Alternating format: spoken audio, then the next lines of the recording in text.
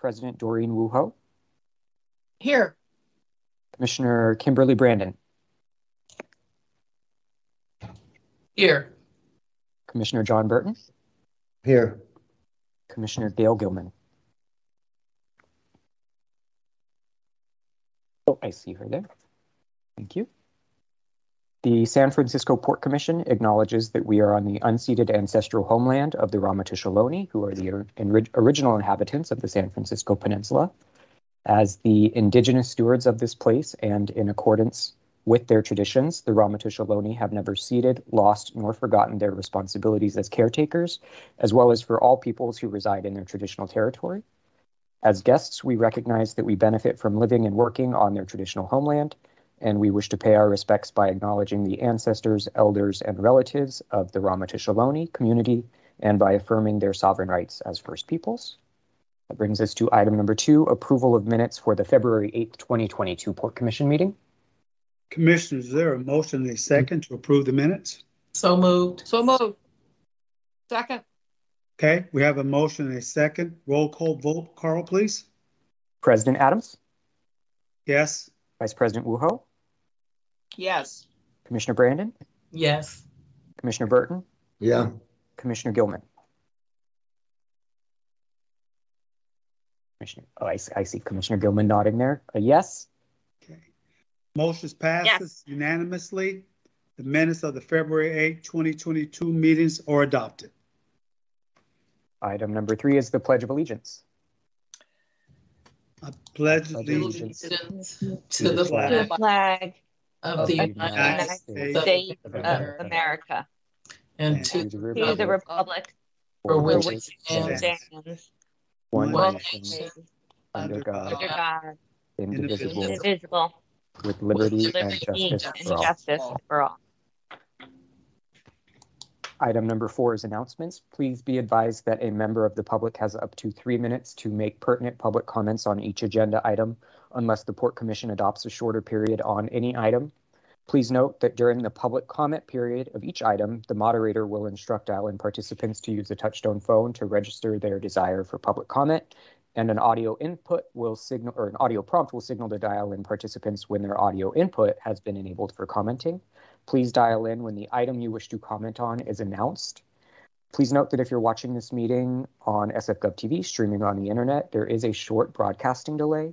And so when the item you want to comment on is announced, dial 1-415-655-0001 and then enter access code 24980743029#. And then mute the volume on your computer or television and listen only through your telephone, which is a live broadcast with no delay. And then when public comment on the item is announced, dial *3 to raise your hand to signal that you would like to comment, and then listen for an audio prompt to tell you that it is your turn to comment. And for meeting presenters and participants, please mute your microphones and turn off your cameras when you are not presenting. That brings us to item 5, public comment on items not listed on the agenda. We will open the phone lines to take public comment on items not listed on the agenda. Jenica will provide instructions now. Thank you, President Adams. At this time, we will open the queue for anyone on the phone who would like to make public comment on items not listed on the agenda. Please dial *3 if you wish to make public comment. The system will let you know when your line is open. Others will wait on mute until their line is open. Comments will be limited to 3 minutes per person. The queue is now open. Please dial *3 if you wish to make public comment. President Adams, at this time, there are no members of the public on the phone wishing to make public comment. Public comment is closed. Carl, next item, please. Item 6A is the Executive Director's Report. Good afternoon, President Adams, Vice President Woo-Ho, Commissioners, Port staff, and members of the public. I am Elaine Forbes, the Executive Director. First, I'm very excited to report that the waterfront plan is one step closer to completion. As you know, the plan sets land use and values framework, and you will recall is the result of 3 years of community engagement. I'm very happy to report that the plan is in its final stages and is moving forward with a draft EIR, Environmental Impact Report. This EIR is a major milestone in the public process. The document analyzes the environmental effect of the updated goals and policies in the plan. The port is working with the San Francisco Planning Department, who will publish the waterfront draft EIR on Wednesday, tomorrow, February 23rd, 2022. I invite the public to review and provide comments on the draft EIR from February 23rd through April 25th at the Planning Commission public hearing held on March 24th. The public comments may also be submitted at the Planning Commission hearing or in writing to the Planning Department anytime during the public comment period up to April 25th. The draft EIR, as well as the public engagement and comment opportunities, is available online on the Port and Planning Department websites. Port Commission approval of the waterfront plan will be final once the EIR is complete. I want to thank you, commissioners, for your leadership in our waterfront planning process. I want to thank our excellent and dedicated working group, and of course to thank Diane Oshima and her team for this accomplishment. We look forward to bringing the plan to you later this year. Now, today, my entire director's report will be focused on our strategic plan and the specific 2 goals that relate to economic recovery and vitality. I have a presentation today on our economic strategies that the port will undertake in the next few years to ensure a stable, successful, and economically viable waterfront and port organization. It is time to update our 2021-2025 strategic plan to reflect these new and innovative strategies. If we could go to the next slide, please.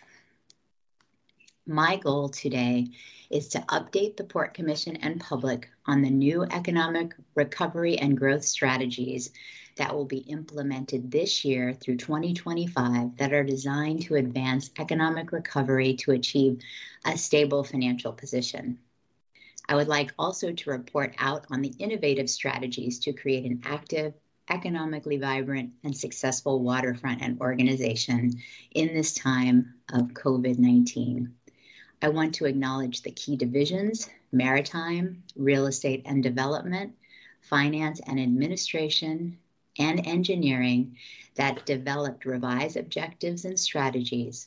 And I'd like to thank our entire port leadership team for working collaboratively to ensure that these goals and objectives have integration. Finally, a thank you to Kirsten Salvi, who organized us all to accomplish this. If I could see the next slide, please. To recap, the port has 7 goals in its strategic plan. These goals are economic recovery, economic growth, formerly called economic productivity, equity, resilience, sustainability, evolution, and engagement. Today, we will focus on economic recovery and economic growth. To the next slide, please. The port strategy has 3 strong pillars. Economic recovery sits foundationally on equity and the resilience pillars. These 3 strategies are integrated in all ongoing work. We have learned about these interconnections or how to multi-solve. Without considering equity and economic recovery, we are not building back better, to coin a phrase used now, and we are not taking the opportunity to create a vibrant waterfront for everyone. Without equity, we will not have a sustained recovery. And an economic recovery strategy without resilience will only be surface and will not withstand the test of time. Our economic recovery strategy needs to resolve our challenges in 2025 and plant the seeds to support the long game for our organization. And this needs to provide an equitable future that is resilient.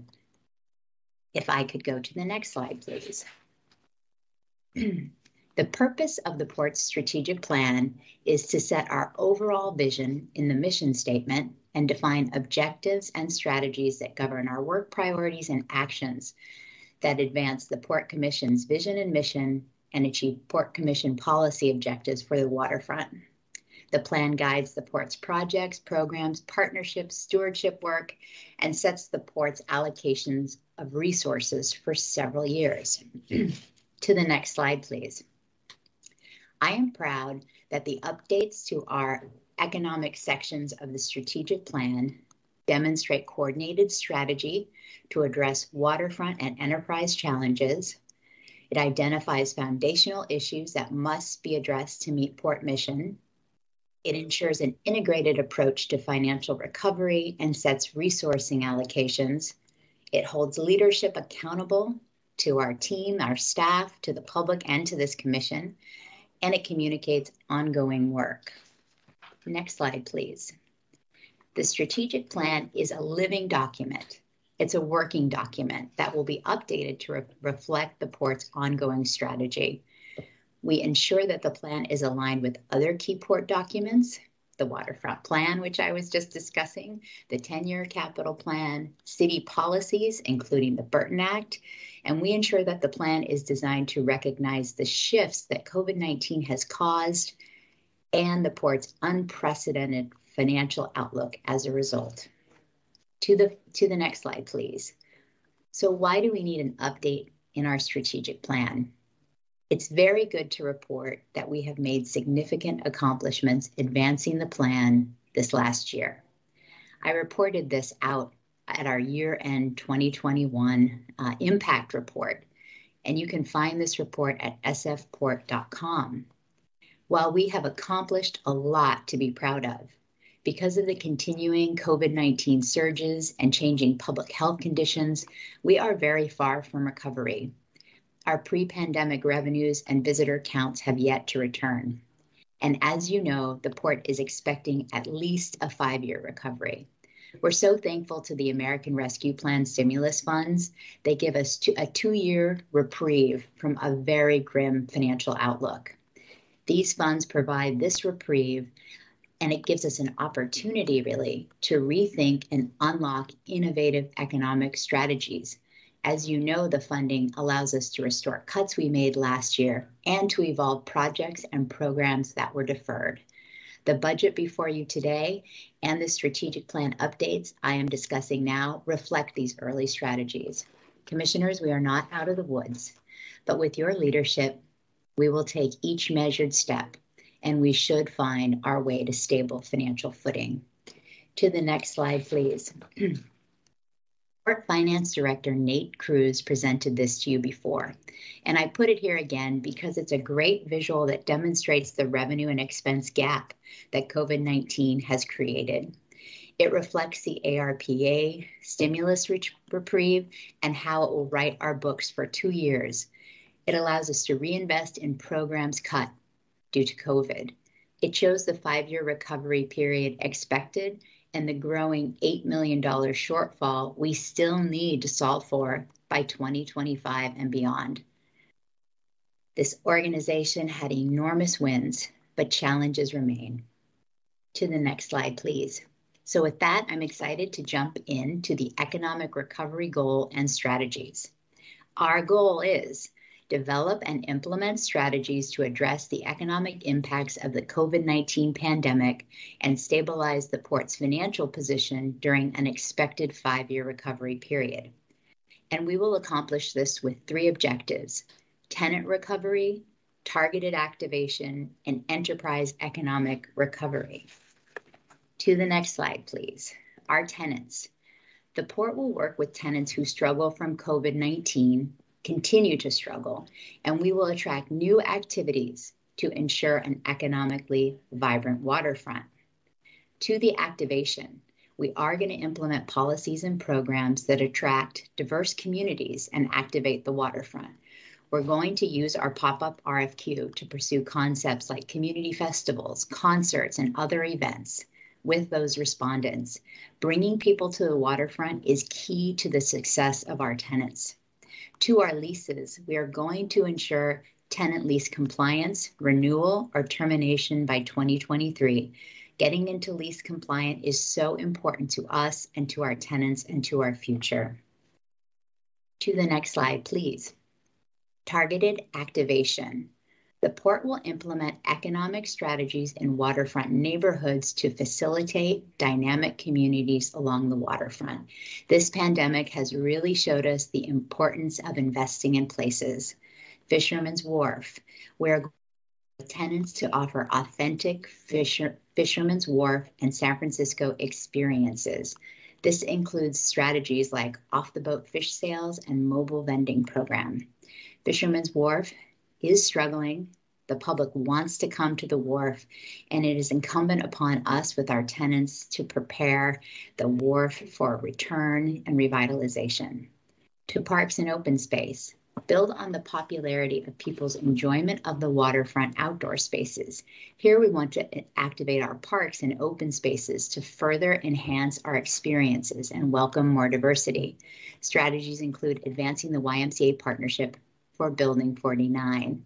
We now understand and have always understood that creating safe and inviting areas is key to our economic recovery. To the next slide, please. This is a very wordy slide, but to port economic recovery. We're not just focused on external strategies, we're going to be looking internally to reduce projected deficits by fiscal year 2025 and beyond. To do that, first and foremost, we need to support and include our staff. We will identify efficiencies to sustain and improve delivery of key services. These efforts will yield midterm improvements, but are also very critical to sustain financial health in the long run. In our resource allocation to our objectives, the budget includes an economic recovery czar. We need this person to develop and drive proposals that generate revenue, reduce costs, and uncover those operational efficiencies that hamper our staff. These include items that we've known for a long time need to happen, but they're harder to implement. Doing so means we need to have the discipline to turn away from urgent issues and have our leadership commitment to focus resources and sustain the tenacity to achieve operational efficiencies. Stakeholder engagement. We will collaborate with internal and external stakeholders to perfect our plans and to be ready for implementation. Project management. Our economic recovery czar will prepare an economic recovery plan this year that identifies key initiatives, including benchmarks and tracking of those initiatives and the resulting financial performance. This plan will include selection and implementation of at least 3 strategies that combined generate $3 million of ongoing revenue enhancements or cost savings. You'll note we need to close an $8 million gap by 2025. And to our funding strategy. We'll work with federal and state delegation this year to secure federal infrastructure grants and state funding for targeted capital investment that advances our maritime business, reduce earthquake and flood risk, and protects key facilities for the public. We will need you, port commissioners, for your advocacy like we had in force for the American Rescue Plan dollars. We've certainly shown capacity here, and your ongoing support is just so critical for our organization's success. The economic recovery goals and the objectives in the strategic plan enumerate how to recover from the COVID-19 economic impacts. To the next slide, please. Now to economic growth. Second goal. This goal and objectives enumerate how we will grow the business portfolio to create an economically successful and vibrant waterfront. We have set 5 strong objectives to ensure our organization flourishes to pre-pandemic revenues and beyond in the maritime portfolio, property portfolio, in our historic facilities, with our exceptional places and capital. Next slide. The maritime portfolio. Maritime has been so very important to the waterfront revival this last year and will continue to play a critical role in years to come. We will advance the maritime business to increase revenue and activities, and this spans from cargo to commercial fishing and water transportation. Cargo, maximize opportunities at our deepwater cargo terminals. For cruise, we need to evaluate facilities to support our expanding cruise business. We have the calls, and we need to have the infrastructure and places to receive those calls. Pier 70 Shipyard, identify maritime opportunities for revitalizing select parcels at the shipyard. Here we have an interim leasing strategy that should bring us now near-term revenues. For Piers 80 through 96 and Backlands, we're pursuing federal and state grants to investigate the site improvements we need to increase leasability by 2025. For commercial fishing, we're preserving and enhancing commercial fishing at Fisherman's Wharf and Hyde Street Harbor. And to water transportation, we're expanding the port's water transit system and promotion of water transit. Next slide, please. To our property portfolio. Due to changing COVID-19 requirements that have restricted the public from gathering and the resulting economic activity impacts, the port's real estate portfolio has really struggled, but we are optimistic that we can strategies that will increase port leasing revenues to pre-COVID pandemic levels and beyond by 2025. Building improvements. Here we'll invest stimulus dollars in facilities to increase property marketability and rents. High impact opportunities. We're going to utilize port land efficiently, like the fire training facility project. You have an informational item on your calendar today on that. Diversified portfolio. Use increased marketing efforts and targeted building improvements to attract tenants in various industries that will perform well through economic cycles by 2023. The diversity of our portfolio has been one of our key strengths at the port over time, and we need to deepen that diversity, especially in the light of the changes to the market that COVID-19 has created. Occupancy rates to maintain equal or greater than market benchmarks in comparable sectors. And for marketing, backfilling, leasing, and key marketing positions this year to increase property occupancy. We've absolutely found we have to invest in and fill our key positions to be successful. Holding positions vacant to save money is not our economic recovery strategy. The next slide, please.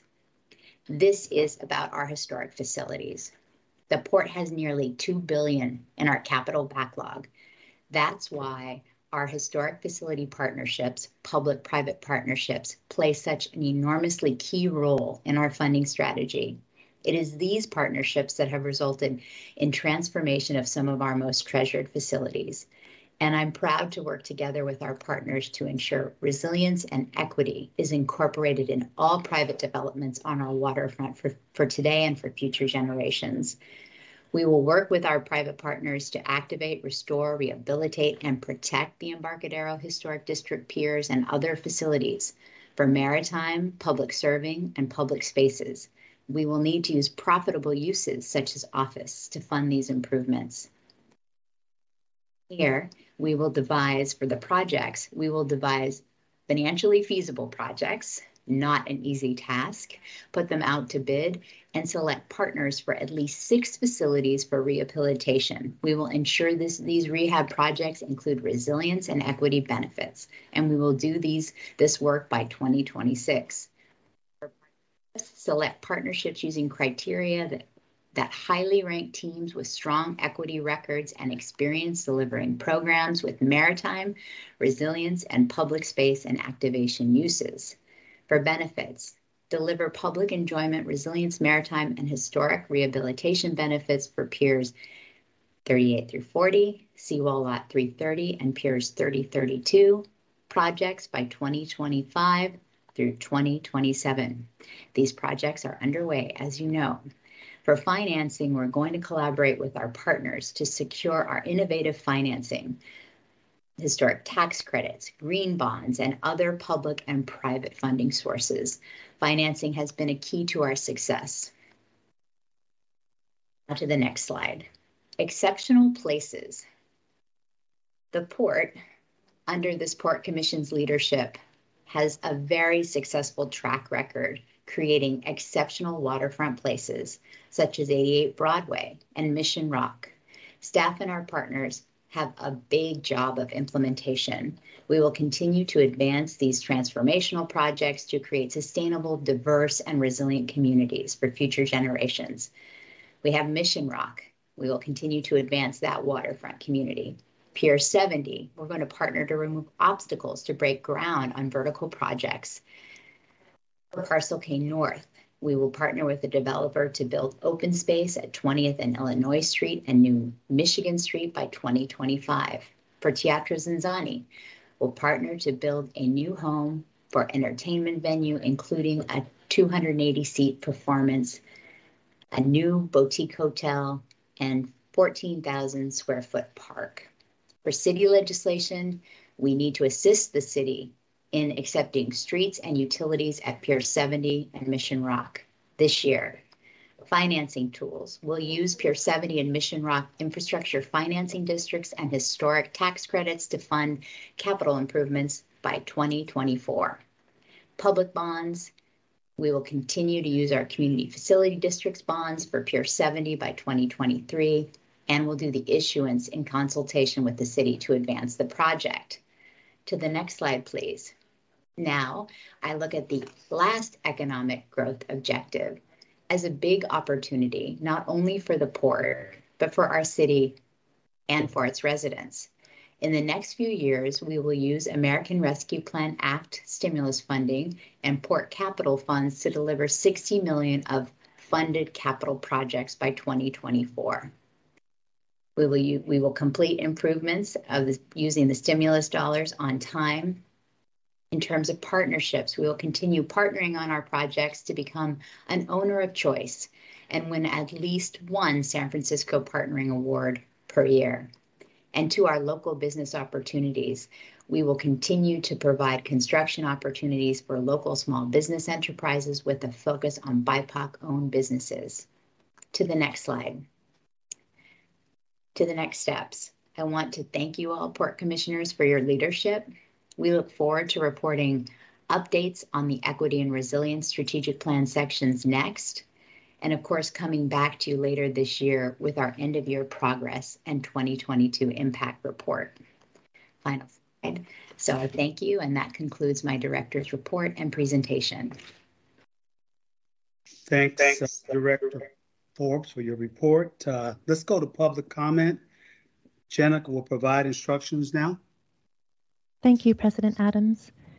At this time, we will open the queue for anyone on the phone who would like to make public comment on the Executive Director's report. Please dial *3 if you wish to make public comment. The system will let you know when your line is open. Others will wait on mute until their line is open. Comments will be limited to 3 minutes per person. The queue is now open. Please dial *3 if you wish to make public comment. President Adams, at this time, there are no members of the public on the phone wishing to make public comment.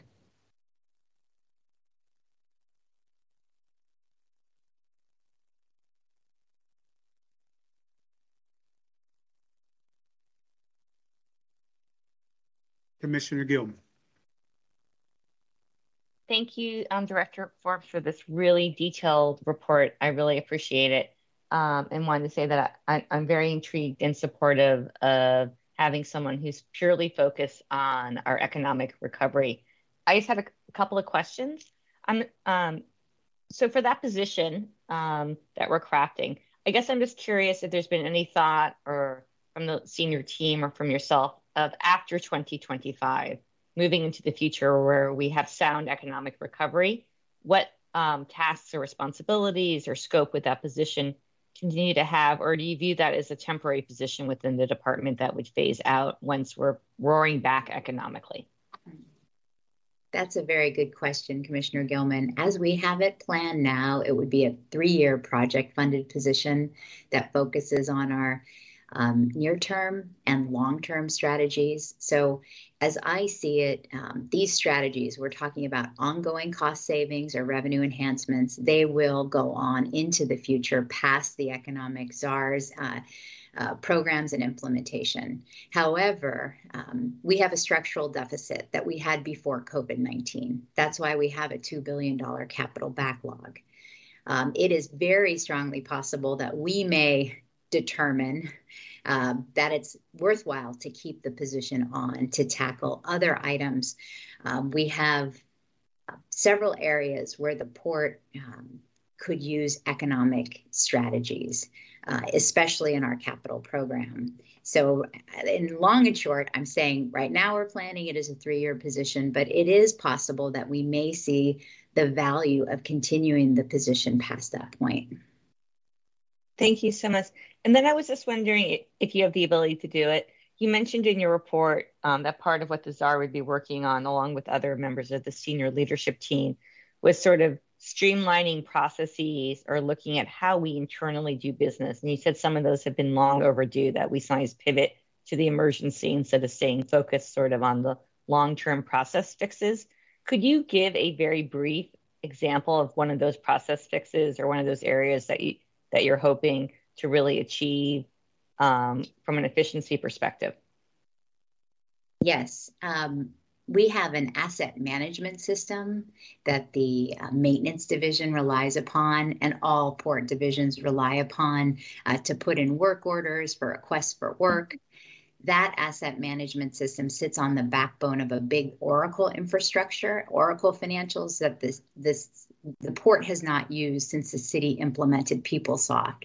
So we have a very expensive system with one module that we're utilizing. We have to get off that whole system and start to use an asset management system that's both easier to use and is less expensive to use in terms of IT and staff resources.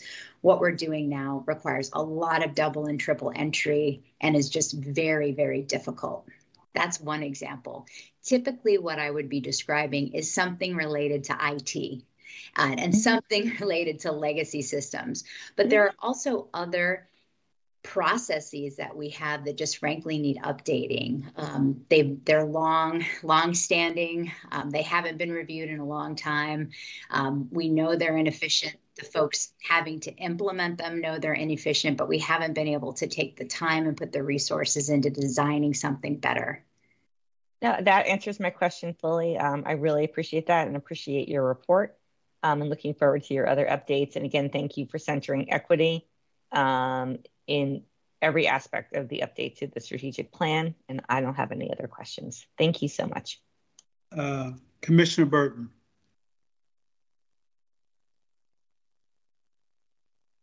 Commissioner Burton? Okay. Comments? No comments. Thank you. Commissioner Brandon. Elaine, thank you so much for this report. It was very detailed, and really happy that we're taking the time now to update the strategic plan because there is so much in front of us. But I do want to say that your team has done an incredible job of weathering through the last 2 years and getting resources and making the waterfront safe and accessible for our tenants and visitors. So I really want to thank you and the team for that. And I think it's absolutely phenomenal that the waterfront land use plan is in the final stages. And I think Diane Oshima and her team and the working group just, have done a phenomenal job with the waterfront land use plan update. There were a lot of great details in your report, and like Commissioner Gilman said, I'm glad that we are focusing on economic growth, recovery, and equity combined so that in this recovery, everyone will feel welcome and able to join in all of the opportunities available at the port. My one question is about Teatro ZinZanni. I didn't see a date with that one. So I was just wondering, where are we with Teatro ZinZanni? And is it time for us to get an update, or is there a date that we think we may get to a certain point with them or move forward? That's an excellent question. I have some dates in my notes, but instead I'm going to turn it over to Rebecca Benassini, who is our Director of Real Estate and Development. Thank you, Elaine. Hello, commissioners. Good afternoon. I can answer a bit about that. The developer has utilized, not surprisingly, some of the force majeure provisions in their lease development and disposition agreement to delay signing of the lease. when they sign the lease, they must start construction. So they're gathering their construction financing. We are heartened that they have been submitting building permits. So we do have building permits in that we're reviewing that are in line with the design of that theater and hotel. So we're undergoing that sort of process. They are spending money on design and building permit processing fees and are just working hard to get that financing in place. And not surprisingly, they're pointing to occupancy rates in hotels in San Francisco. And there is some positive news on that front. So we're hopeful that this is the year that we'll get that lease signed, which will then be the signal to start construction. More than happy to do other updates in the future if you have an interest in them. Great, thank you. It will be great to actually see that project start construction because it's such a wonderful project. But again, Elaine, thank you so much for the report. And I think there are some very aggressive goals in this report, but I know you and your team can make it happen. So thank you. Thank you, Commissioner Brandon. Vice President Wu Ho. Thank you, Elaine, for this great report. I've obviously been through it already with you once, and I have to say that I just want to mention the evolution of the strategic plan over many years has continued, I think, to expand and be comprehensive. And this update is certainly fits into that category of the thinking that keeps evolving with the challenges and the circumstances that we are facing. And obviously, we are facing some unexpected circumstances in the last couple of years. But we're kind of meeting that challenge now. And I think it's great timing that we are rethinking the strategic plan because we now can catch our breath a little bit because we know what we've faced and what we're facing. And while it's not over, at least all the steps that can be taken to address it for the short term have been. And it's now time to think about the longer term, both the short term as well as the longer term strategic steps that need to be taken. And I guess to Commissioner Gilman's comment, as you and I chatted, I really do think that we're just not focusing on the strategies for the next 3 years, but really for the strategies that are much longer term and to face that capital budget deficit and what else can we do. But you're starting with the right sort of steps to take the short-term steps. And I think that we applaud you and your staff for thinking that through. I think it's very comprehensive, excellent job. So I think we're all happy to see it and glad to see that you can now take the time to think about it and also make sure that the resources are there. The team has the mental space as well as the time to think about it. And I think it's going to put us on a great trajectory. The only thing I will say, as you know, across the Bay, there's been a major, approval, at least at their equivalent of the Board of Supervisors, their city council. They've just approved a major development, as you know, with the ballpark and everything else. And I think we need to be clear and watching what they're going to do and what we're going to do. We should be very imaginative in how we envision our waterfront. I'm not saying we want to take away anybody's thunder, but we should realize we are going to have some more competition down the road in terms of people looking to develop more diverse and vibrant waterfronts. I thought was kind of interesting. I mean, of course, it's going to take many years, but I think we should not lose sight of the fact that that is happening across the Bay. Good for them. I mean, we all want to see the A's stay, but I think we should make sure we're on top of it and that we're aware of what their plans are, as well as I'm sure they're watching us and seeing what our plans are, because a lot of part of that development is obviously not related to just to their, it's not related now to their cargo. It's really related to doing what we've been doing for a long time, correct? I asked you a question. Yes, indeed. It puts Oakland into a position to have major investments in their commercial waterfront activities. And as you know, Jack London Square has been a very good resource for the community in Oakland with lots of retail, restaurant activities. But this is really a generational investment in that waterfront that, will be very, very transformative. So we will keep a close eye on it. We have a lot of excellent offerings for the public, from the Exploratorium to the Giants Ballpark to Pier 39 and others. I'm not stating here, but I think we'll stay on the top in terms of commercial activities that welcome the public to our waterfront. But we can't assume success. We have to, as I discussed in the strategic plan update, really, really work on our exceptional places and our safety and vibrancy and our equity. We need now to lean in to these opportunities for our waterfront and to ensure that we are what we've been in the past and continue to grow. So thank you for reminding us of that big investment, and we will stay on top of it. Thank you. Good, Vice President. Okay. Director Forbes, great report. You know, the situation is so fluid, but I'm not so much worried about the waterfront over there. They could still wind up in Las Vegas. There's a lot of hurdles and obstacles. I know there's a big opposition to the stadium. This thing could wind up in the course for years. You got Vegas and Oakland competing. I think we do have an advantage. I think we've been doing it for a long time, and I think we're getting it right. And we've been transformative. I mean, I've only been on the commission 9 to 10 years. Commissioner Brandon Wuho were on here before I was, but I would have never thought we'd have been talking about a recovery czar. That ain't something that we even talked about at the port, right? I mean, that's something you hear from the White House, right? A port czar, this kind of a czar. Now we're talking about a recovery czar, and I like that. And I like the short term. I like the long term.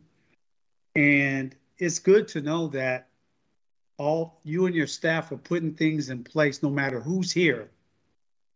It will just kick in, and it will take care of itself. And I know that's been a big thing for Doreen about what's the bench look like going down the road, say something happens. And I think that you're laying that out, and I think you've heard that.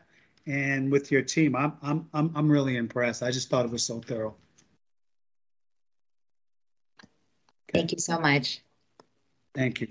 Carl, next item, please.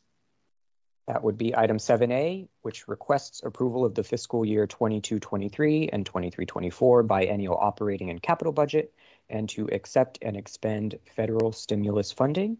That would be resolutions 2209 and 2210.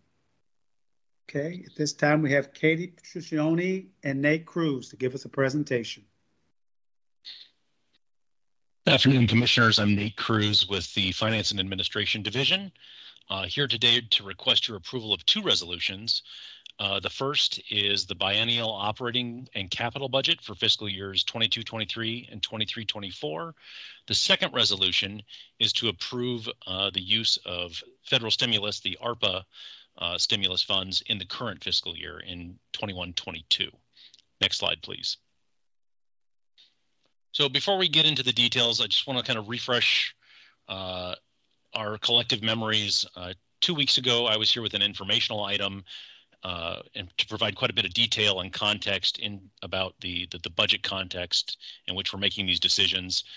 This table really provides a great overview of the three real critical elements that we need to think about when we're deciding on how to allocate our precious resources. This shows a fund balance at the beginning of the fiscal year, revenues coming in, expenses, or at least operating expenses going out, and then whatever's left after that is what we have available to invest in our facilities.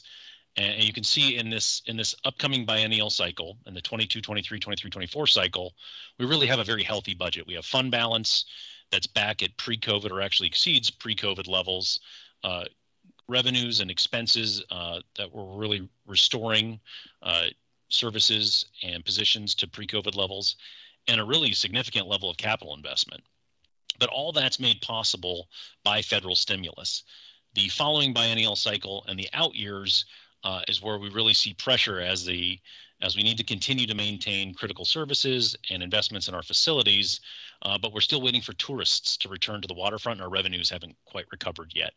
And that just kind of highlights the need for us to execute on that strategic and economic vision that Director Forbes just referred to.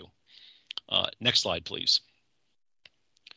So in my presentation during the informational item, a number of questions came up, as well as some additional questions that came up in some individual budget briefings. And so I'm going to try to address those in broadly, and then leave a lot of time for questions. The first set of questions seem to get at providing more detail on the changes in our budget by division. 2 weeks ago, we provided sort of an overview of the port as a whole and how changes were seen at a higher level. What you're seeing in the slide in front of you is a little bit more detailed breakdown by division of the port. I won't go through each row, but I'll discuss some of the major drivers in each division. In engineering, the increase that you're seeing in non-personnel services has to do with us restoring funding levels for engineering's as-needed architecture and design service contracts. So we're restoring those to pre-COVID levels. We're also consolidating the resources for those contracts in the operating budget. They'd previously been budgeted in 2 separate places, and we're, just for simplicity's sake, moving them to one place. They're a little easier to administer. So that's what you're seeing driving the engineering budget up. In the executive department, the increase in non-personnel services of a little over $400,000 has to do a little bit with a new contract to provide us with grant writing resources to help us secure outside money. But the larger portion of that is due to we provided a little bit of a cushion in our security budget. Right now, we're going through a competitive bidding process to identify a new set of contractors to provide security services at the port. We're not sure what the price is going to land at quite yet, so we needed to provide a little bit of a cushion in our budget in case the prices are increased from the previous contracts. In finance and administration, the largest percentage increase is also in non-personnel services. That $188,000 increase comes from us restoring an expense that we hope not to use. It's an expense for judgments and claims that may arise throughout the year. We'd eliminated it during COVID to reduce the size of our budget. It's still prudent to have that budget in case something comes up. And so we're restoring it, but like I said, hopefully we don't actually need it.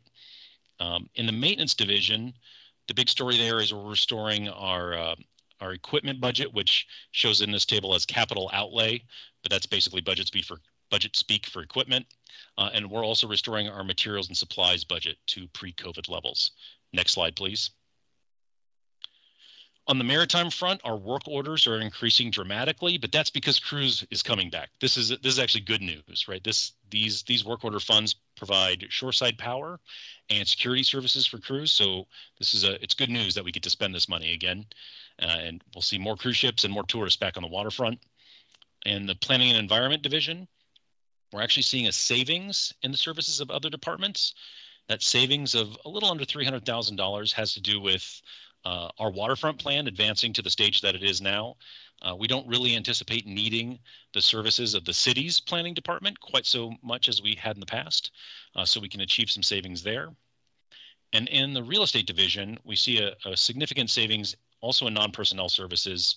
That savings of almost $750,000 in the first year is being driven entirely by the successful renegotiation of our rent for our Pier 1 offices.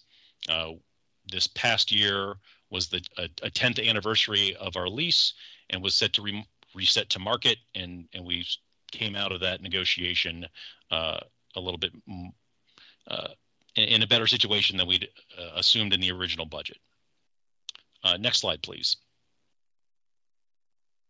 The other area of questions that came up had to do with ARPA.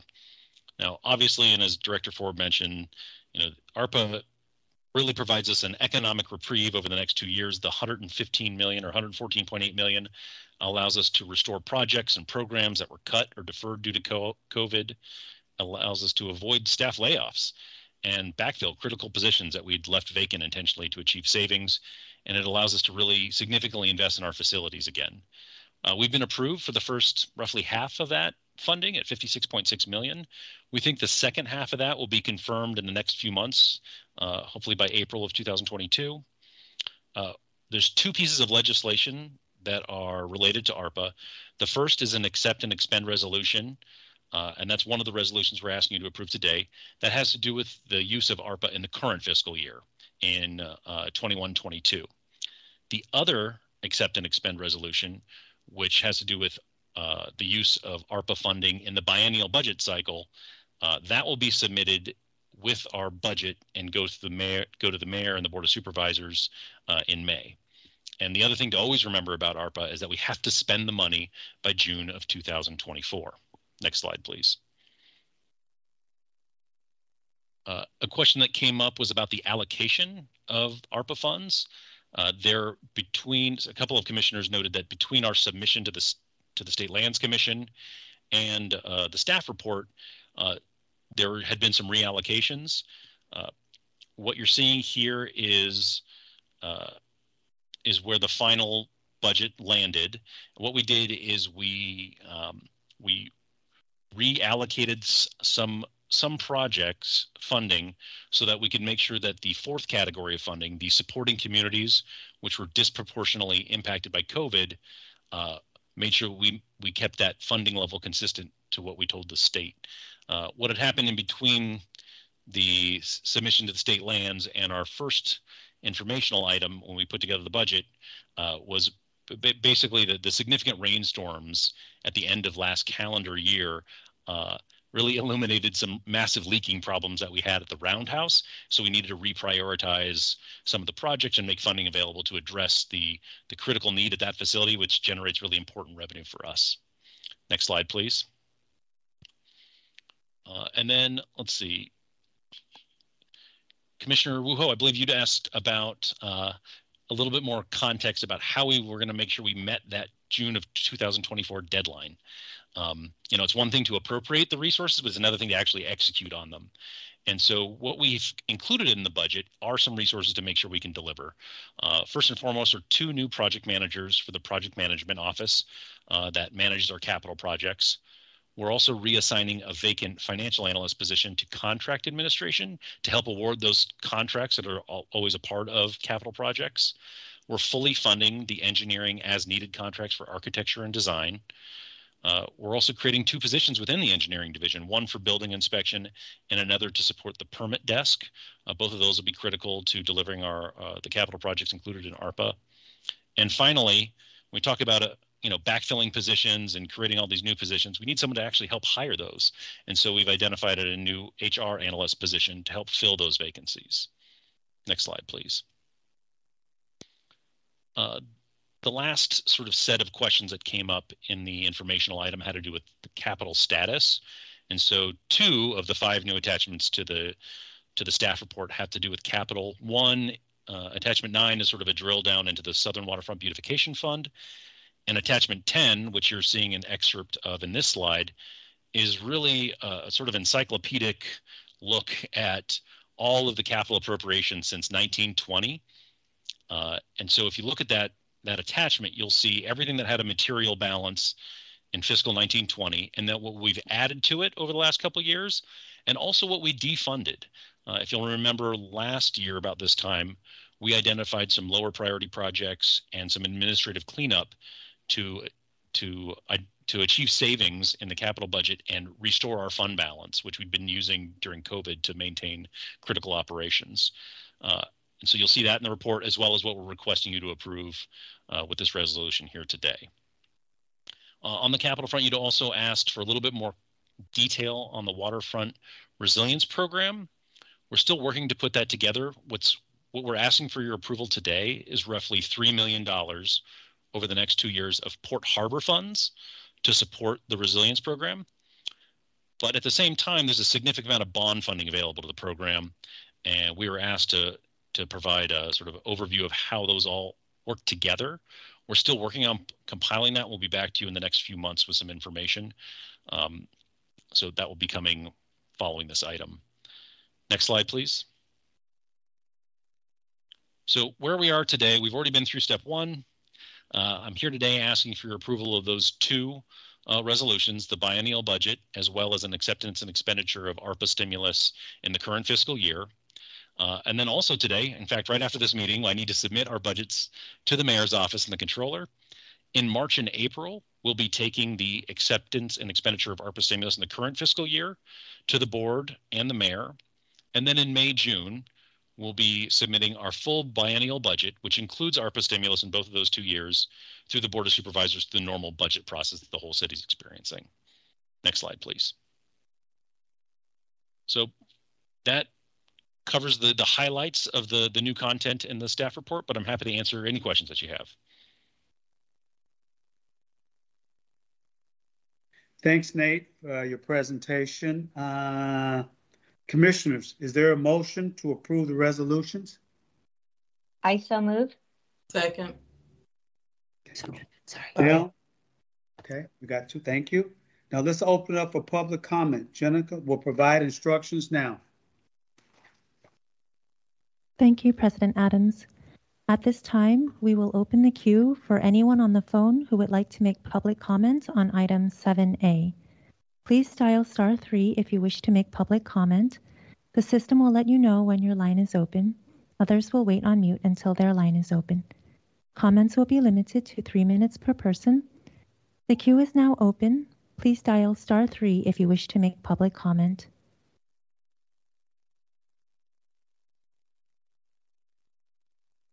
President Adams, at this time, there are no members of the public on the phone wishing to make public comment. Public comment is closed. Commissioner Brandon.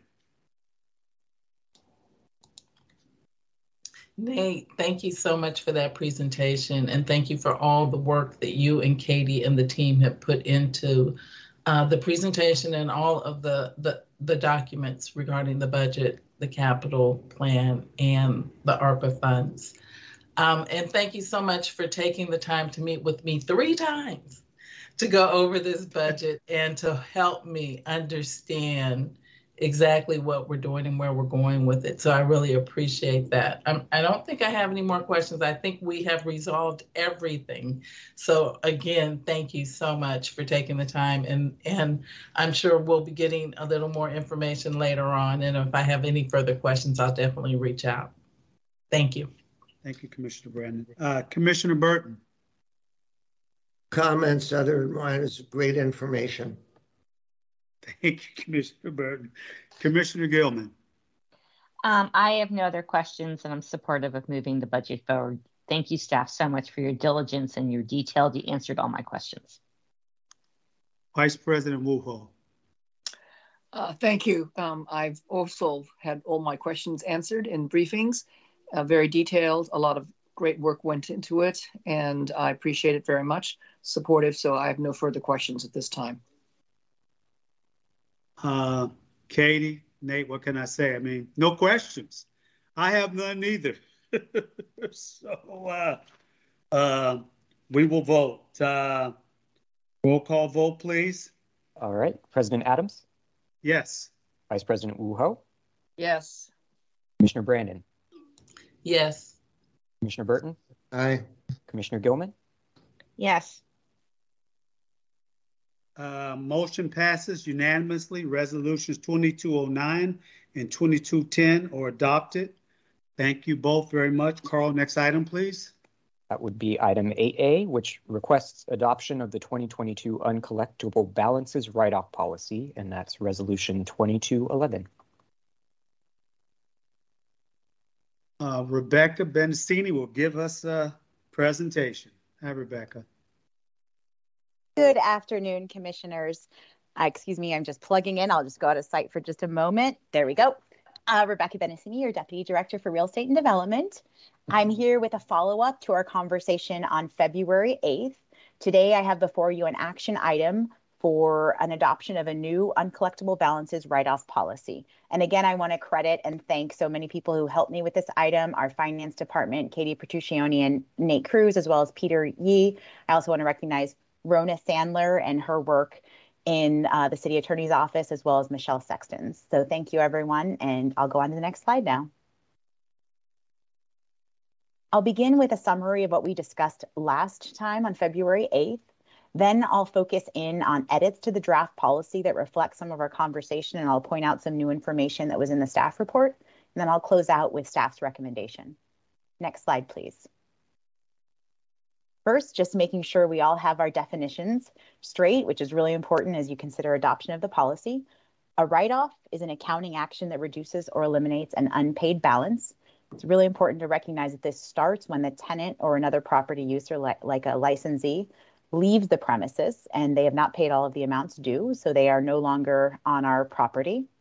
The city only will write off balances sort of citywide for all the departments after they've exhausted commercially reasonable efforts to collect the balance. Next slide, please.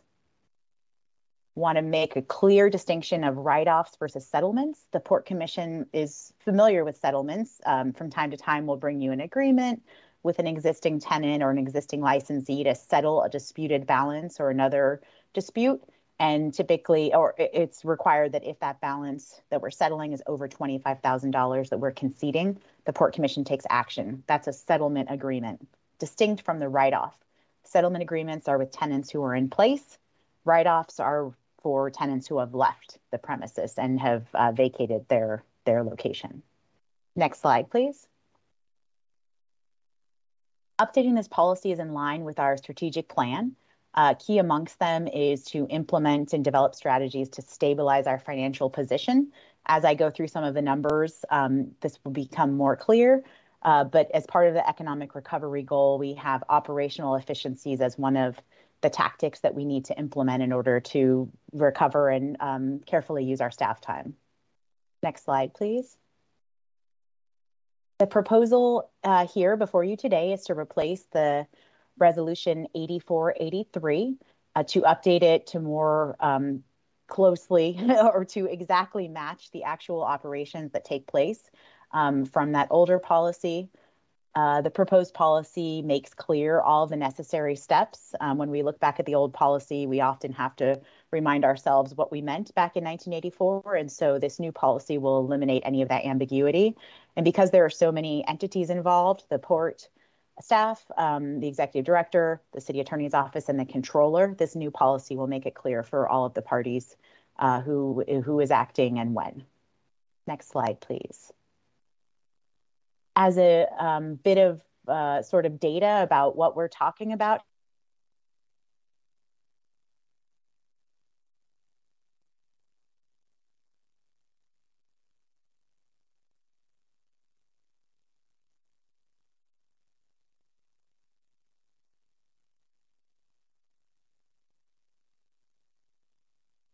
We've just lost Rebecca momentarily. She'll be back.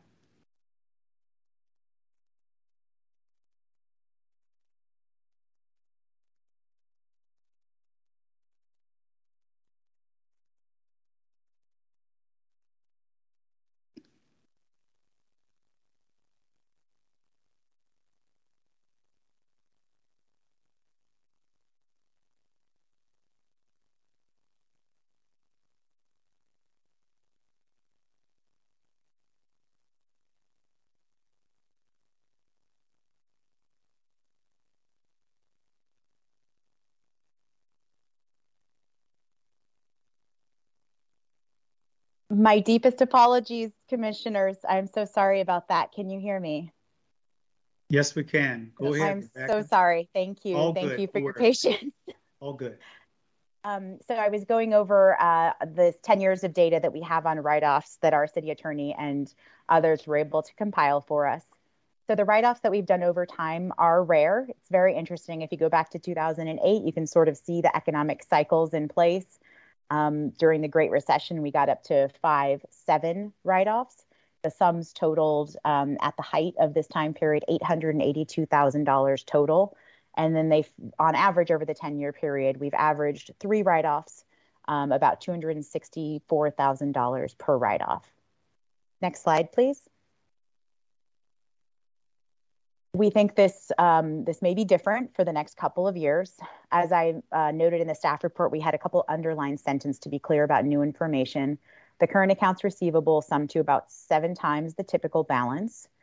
Each month, our property managers, wharfingers, and others who are in communication with our tenants look through the list of total outstanding balances, and they make a judgment 25%, 50%, 75%, 100%, or 0% as to how much of that money may be collectible or that we will actually receive The current estimate across all of the accounts receivable balances is that we will settle or write off about 60% of that balance. It's a large number, $14.8 million at this time. These estimates change each month as conversations with tenant kind of ebb and flow as the ups and downs of the pandemic hit them. And I want to also note that of the $14.8 million, several million are represented by forgiveness amendments under the previously approved forgiveness policy that tenants haven't yet executed on because there are other outstanding disputes in their lease. So a couple million will, we believe, be settled through the forgiveness program. Others will be in settlement agreements that likely come before you due to the size of the settlement agreement. And then another portion will be written off because we anticipate at some point tenants will vacate the premises without paying. Next slide, please. So here are the steps in the new policy. I'm going to go over in more detail the steps that will be underlined that indicate changes from the February 8th policy proposal. So first, we confirm we have possession. Second, we determine, we being port staff, determine if an account is delinquent or uncollectible or not cost effective to pursue by going through these steps, notifying the debtor, attempting to collect, preserving evidence, exhausting potentials for payment plans or settlement agreements, applying any financial instruments that we have, and then conducting a preliminary business and asset search. And if the debtor does have funds to potentially pursue, we move on to step 3, which is the next slide, please. Thank you so much. The city attorney will then assign a deputy city attorney to work on the business and the asset search. They will also evaluate potential success of litigation and then potential success for collection. We'll together analyze the case with the city attorney. If the analysis results in one of the A, B, or C shown below, then we would recommend a write-off to the controller. So if the debtor has insufficient assets to pay, or if the debtor has assets, but the cost and the risk of pursuit and collection outweigh that potential of actually receiving the money, and if there are no other policy issues at issue in the particular case, then we would pursue that write-off to the controller. I mentioned earlier that potential policy issues that we might consider are if the tenant has, if there's significant damage to the property or there's some other reason to pursue the tenant, even if we don't think that we could potentially collect sufficient money to sort of cover the cost of that pursuit. Next slide, please. Here is where you'll see a couple of changes. We want to be clear in the policy that the executive director is the port staff member and her designee. That is the staff member that can recommend a write-off along with city attorney and city controller. If all three concur in the recommendation of the write-off, then we would send all the port commissioners the recommendation. We have a number of, currently we're providing the monthly leasing and reconciliation reports as an example. I could envision, or I envision inserting notification of a write-off in this sort of report. So we notify the Port Commission, and then we would wait 30 days to make the actual write-off action. This concept we came up with after the discussion on February 8th to give the Port Commissioners some visibility into this process and to provide some time in case Port Commissioners are interested in finding out more about the particular tenant, especially in cases where you might have heard of the tenant before if we were in negotiations for a settlement that ultimately fell apart.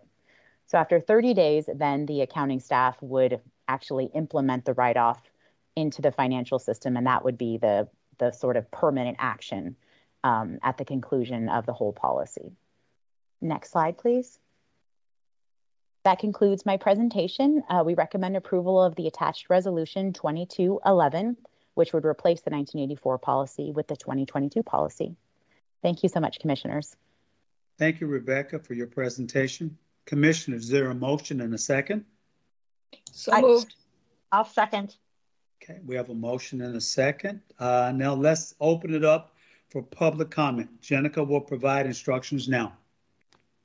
Thank you, President Adams. At this time, we will open the queue for anyone on the phone who would like to make public comment on item 8A. Please dial *3 if you wish to make public comment. The system will let you know when your line is open. Others will wait on mute until their line is open. Comments will be limited to 3 minutes per person. The queue is now open. Please dial *3 if you wish to make public comment.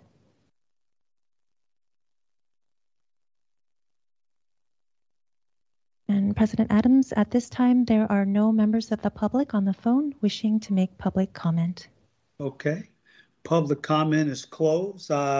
Commissioner Burton. No comments, but I'm in favor. Okay. Commissioner Brandon. Rebecca, thank you so much for that report. So I know we're chartering new waters here, and we have such an expanded list of settlements and write-offs. And so I'm wondering, what percentage of that 60% do you think will be written off? Thank you, Commissioner. I would have a really hard time putting a number to it. I am really sorry about that. It's just very hard to do, just given sort of what we're hearing so far. From and then approximately how much, what's the average per write-off are you expecting?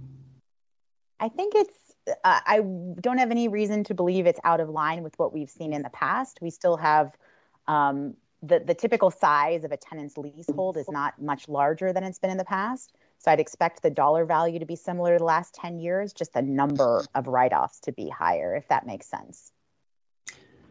Yeah. For me, I've seen the monthly reports, but I haven't analyzed them, and I don't know which ones are, are uncollectible. And so it's really kind of hard for me to I understand the difference between a settlement and a write-off. And I know that when we write something off, we have all these provisions, but I'm still leery of just giving open access to writing off without us knowing. And I don't think that giving us the notification in one of the monthly reports is adequate, because for months we didn't get those reports.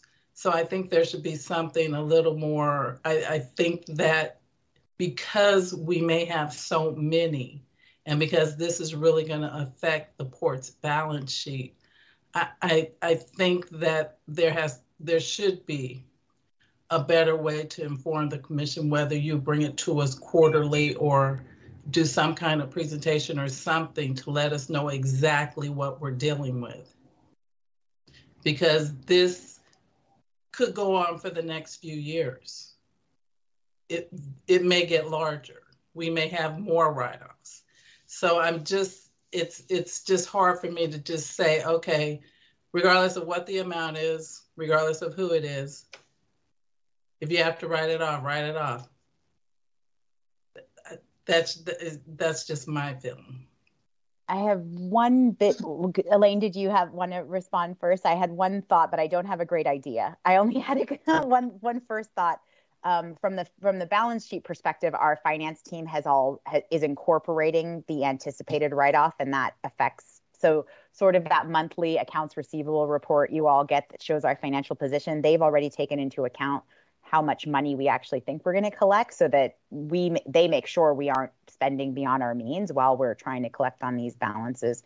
So luckily, from the financial reporting standpoint, we're on really strong footing in terms of projecting revenues coming forward and not overspending based on a larger accounts receivable. But I hear your concern, and Elaine, I'm happy to think it over for just a moment to think about what might be a better than having just the note and then having the 30-day, hold period. Time period. I'm trying to think about a better method of reporting. I did want to remind you, Commissioner Brandon, that these accounts that are uncollectible will have been verified from our city attorney and controller's office. So we really can't find a way to recover at this point. I think the way that we might best handle it is, I was going to suggest a consent item, but I think that might be more than we need. Perhaps a update and a reference in the director's report. And if there's any discomfort, a comment about it, and we'll bring it to the commission as an item. Something like that. I think a an opportunity to comment. If there's any concern, then we would bring it as a consent item or an actual item. But the key here is that no one feels that they can recover on these balances. There's not a party to continue to seek from, or at least that's the determination of staff, city attorney, and controller.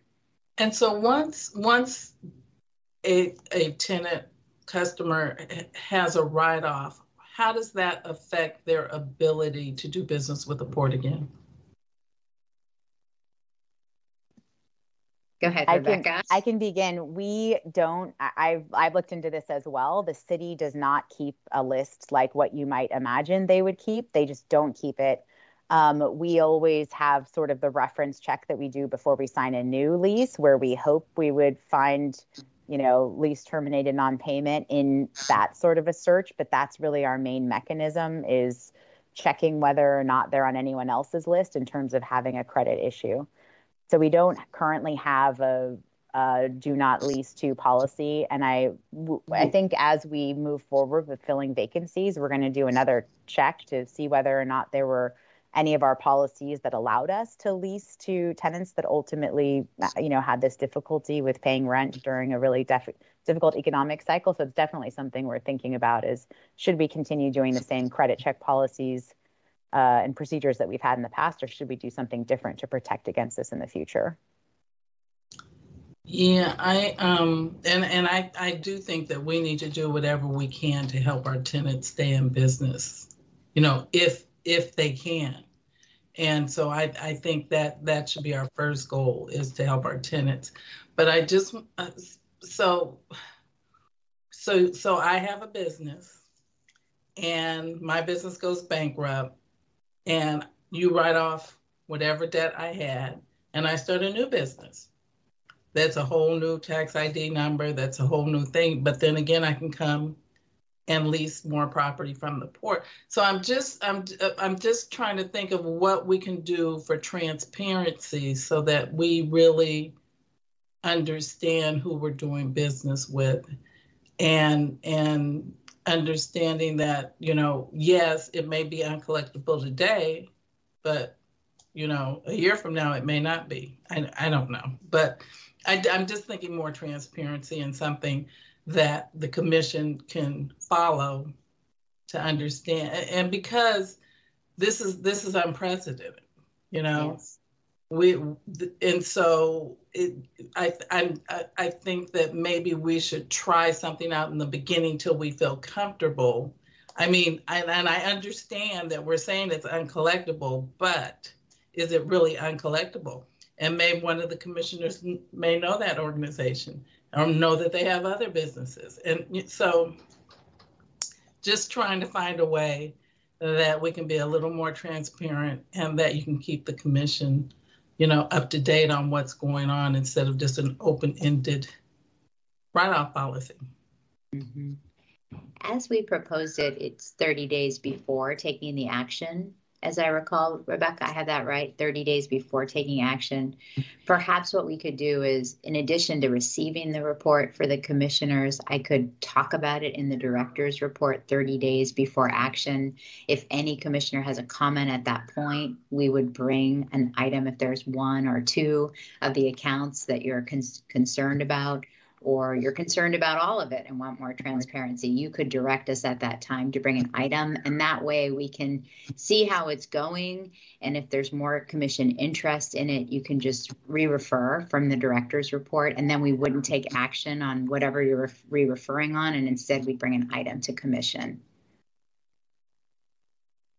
Do you think you could include the report in our monthly packets? I think we can. Rebecca, what do you think? And are these for sure? And this, yes. You're referring to the monthly AR and leasing package we currently send. The monthly staff reports. When we get our items, to have the report in that. I see. Is that doable?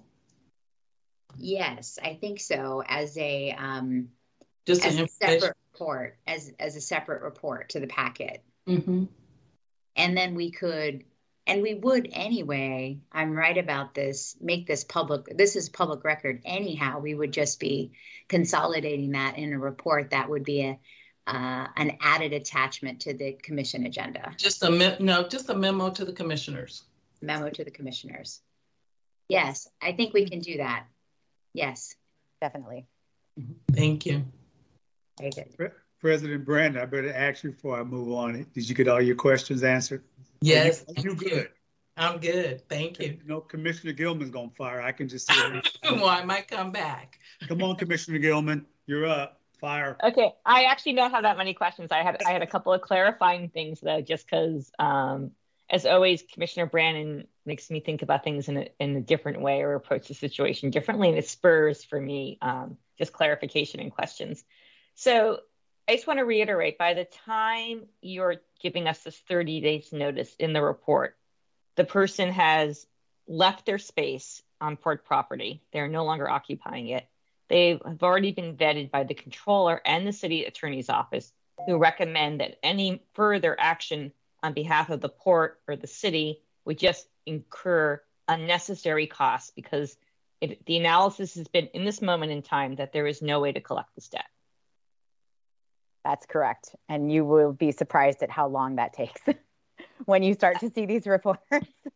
No, I mean, and I guess that's giving me, some confidence. I do think it's intriguing about what Commissioner Brandon raised, which I think is a larger city issue. Maybe we could ask the city attorney's office to comment on it about, I'm in an LLC, I dissolve it, we go bankrupt, I then pop up and do another one, or have, shell companies under shell companies that I'm still the person as the principal officer, running that organization. So I do think it's interesting about how we ensure that we don't release to someone who is a bad actor or who might put us in this predicament again. So I just think that's an interesting aspect. And I also think it's something for the city to consider, because I wouldn't want someone who was renting space from the airport and then went belly up and the airport wrote off their debt to then turn around and, try to rent at the port. So I just, think that that was an interesting aspect to think about.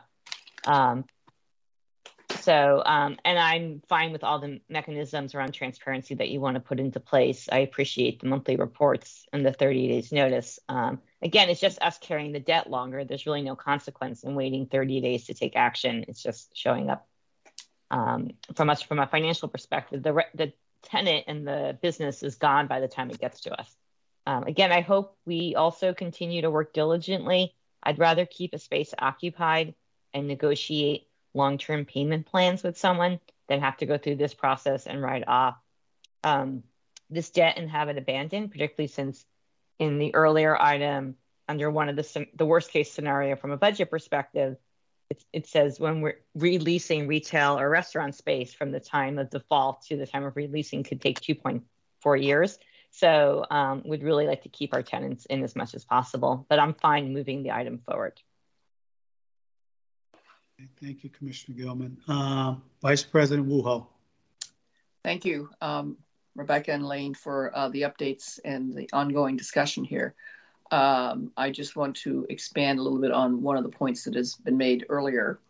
And that is one, I think that today, in terms of when we actually vet someone to lease, and what do we do in terms of actually looking into their credit history, et cetera. I mean, it should be part of our standard policy to vet a lessee, regardless of whether they were previously a tenant of the port or, as Commissioner Gilman said, they were a tenant at another city agency, or they could have been a tenant in the private sector and have had issues. So I am asking the question on a policy level, do we have ways to sort of make sure we understand that so that we can decide what to do? And if it was extraneous circumstances, that if there was such a profile that we do not permit under our current leasing policy to lease with someone with such a background, that if you all felt that there were extenuating circumstances, extraneous, that you would bring that lease to the commission for discussion. So I think that's another discussion. Maybe you all come back and tell us how to handle those situations as far as this policy is concerned. The other question I have is, I'm not familiar with, since we deal with cash accounting and not accrual accounting, have you run this uncollectible balance policy by our external auditors to see that they are comfortable with the process and the time on when you actually recognize the uncollectible balance?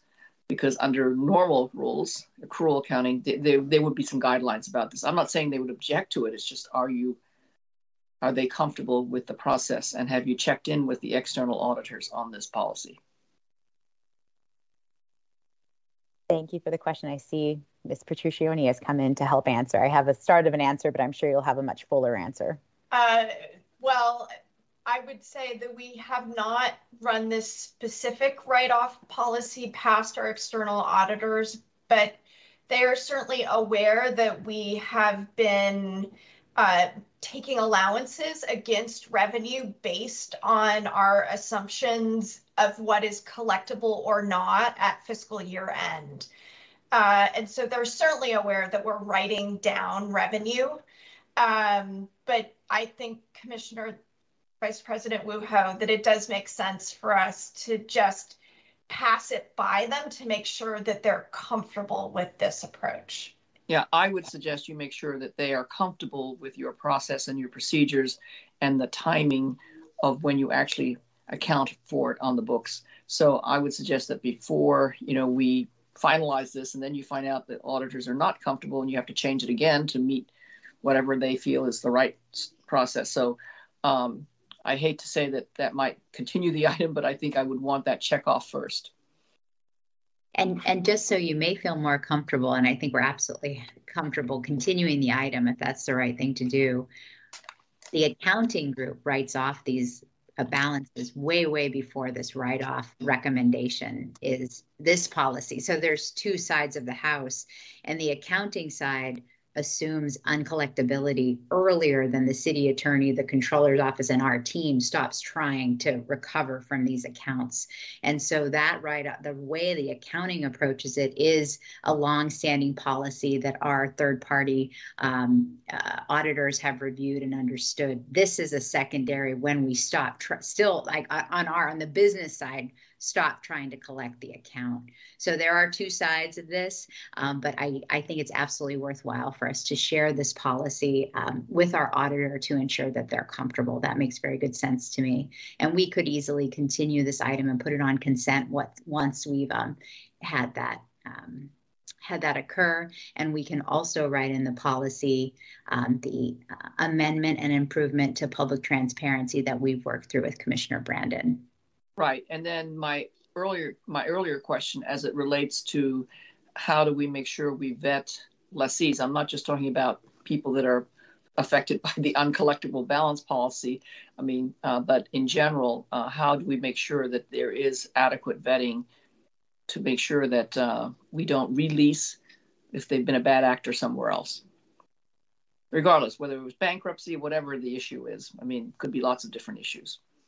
And if you do want to lease to someone like that, then what is the policy? Do you bring it to the commission so that we all agree that maybe there were special circumstances or et cetera, or there are different terms for the lease? So that's a separate item. It's not something you're going to put into this policy, but I'm suggesting that you think it through. Because it sounds like you do not necessarily have standard steps today, because I don't see Rebecca saying, hey, I want to tell you what we do right now.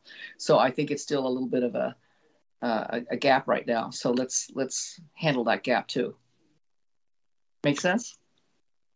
Yes, it does. Go ahead, Rebecca. I was going to say that we haven't had the experience where someone who's abandoned our property and was an uncollectible account, to our awareness, came back as a different entity or as the same entity trying to lease from us. That said, when you looked at Rebecca's table, we've never been in a situation to have this many accounts, and that the city doesn't keep a centralized list of sort of actors not in good standing. post write-off. That's a blind spot that we've identified here for our own leasing. We do have standard provisions in leasing to tenants, including everything from credit checks to security deposits to references. And Rebecca can go into more detail, but we do have a policy that has checklists that confirms financial viability. But I think there is room for us to take a look at things and come back to you with an item. Rebecca, did you want to add more?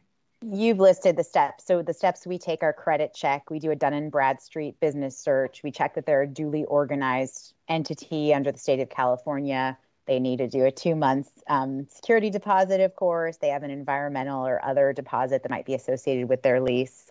So those are the standard things that we have been doing and led to not so many write-offs over the last 10 years, but we are in a new situation for sure. I think we're always trying to balance, being a potential low-cost place for tenants with trying to make sure we have stringent enough financial security instruments in place. So it's a real balance. But our current checklists are the ones I just listed. And they also have to have insurance in place before we will sign the lease. So those standard items, I think it's worth talking about in the next couple of months to see if there's other items we should add to that.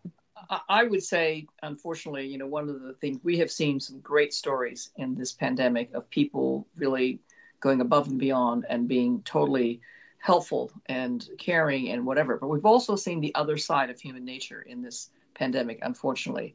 And just look at all this mass retail theft. I mean, there's just people's characters have changed.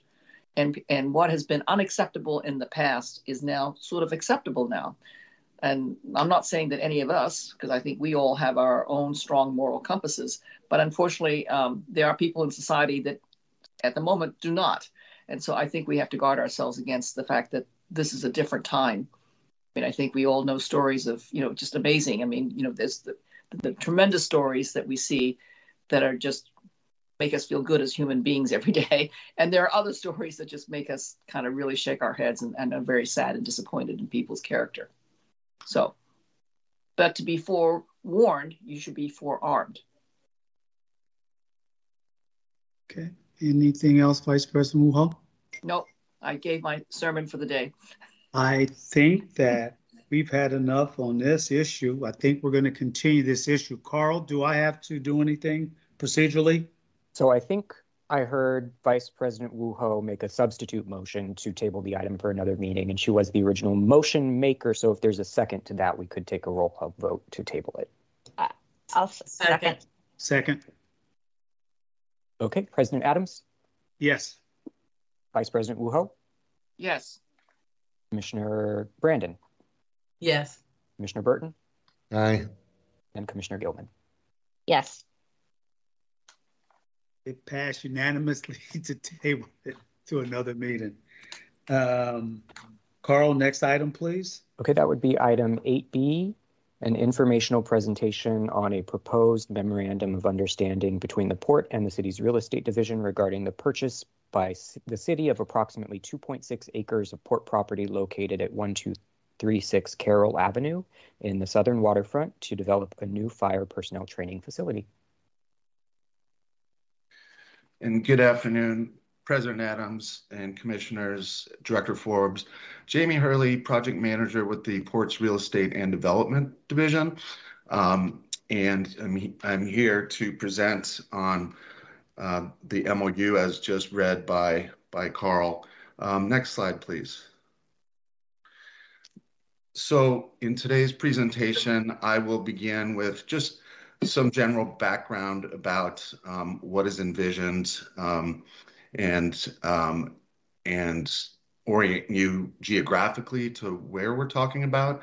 I'm joined by the fire department as well as the city's real estate department, who will talk more specifically about the project and sort of the transactions required to facilitate the project. And then I will come back and talk a little bit more about the port's role, alignment with our port strategic plan.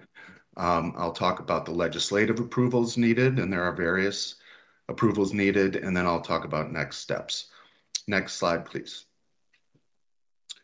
So just to touch briefly on one of the two transactions that the city's director of real estate will be speaking to you a little more about later in the presentation. But the port transaction involves a 2.6 acre port site that consists of two so-called paper streets as well as a railroad remnant parcel, all of which are currently vacant and have never been particularly productive or functional assets to the port.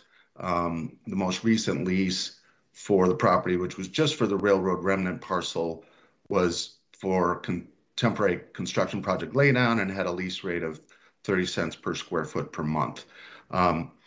The MOU, the purpose of the MOU between the port and the city's real estate division would be to convey the port property to the city in exchange for fair market value, conditioned upon the successful passage of state legislation to lift the public trust from the port property. And I'll be speaking more a little bit later on about that state legislation. The MOU will require both Port Commission and Board of Supervisors approval. And then the State Lands Commission also has a role here, which is mainly to confirm the fair market value that the Port's Harbor Fund will receive fair market value. Next slide, please. So before we get into sort of the what and talking about the project and what is envisioned, I wanted to sort of orient you to the where. So the 2.6 acres, along with some adjacent privately held property that we're talking about, is located in the southern waterfront. It's indicated by the star on this map view, and it's just south of Yosemite Slough near Hunters Point in the Baby. Next slide, please. And then a little bit more about the location and the neighborhood context. This is a Google Earth view looking down on the site indicated by the Google indicator. The address is 1236 Carroll Avenue. And again, you could see Yosemite Slough there just to the north of the project site. Next slide, please. And these are just a couple of photos to show you the existing conditions of the site. You can see that the site is vacant. The photo on the left is from outside the gate. It's a fenced off site, and the photo on the right is within the fenced area. Next slide, please. This is a project that involves a number of city agencies. So in addition to Port Commission and the Board of Supervisors, we're of course working very closely with the fire department, with the city's real estate department, with Mayor Breed's office, and as well as with San Francisco Public Works, who ultimately will be designing and implementing the project. And again, we'll talk more about what the project is here shortly. I'm very happy to be joined today by Chief Janine Nicholson from San Francisco Fire Department, as well as Assistant Deputy Chief Thomas O'Connor, as well as Andrico Penick, who is the city's Director of Real Estate. Next slide, please. At this point, I'd like to invite Chief Nicholson. I'll turn it over to her to cover the department's vision for a new training facility. Chief. Thank you so much, Jamie. Greetings, Port Commission, President Adams, Vice President Wuho, and commissioners, and my sister Director Forbes. So nice to see all of you, and thank you very much for hearing this item today.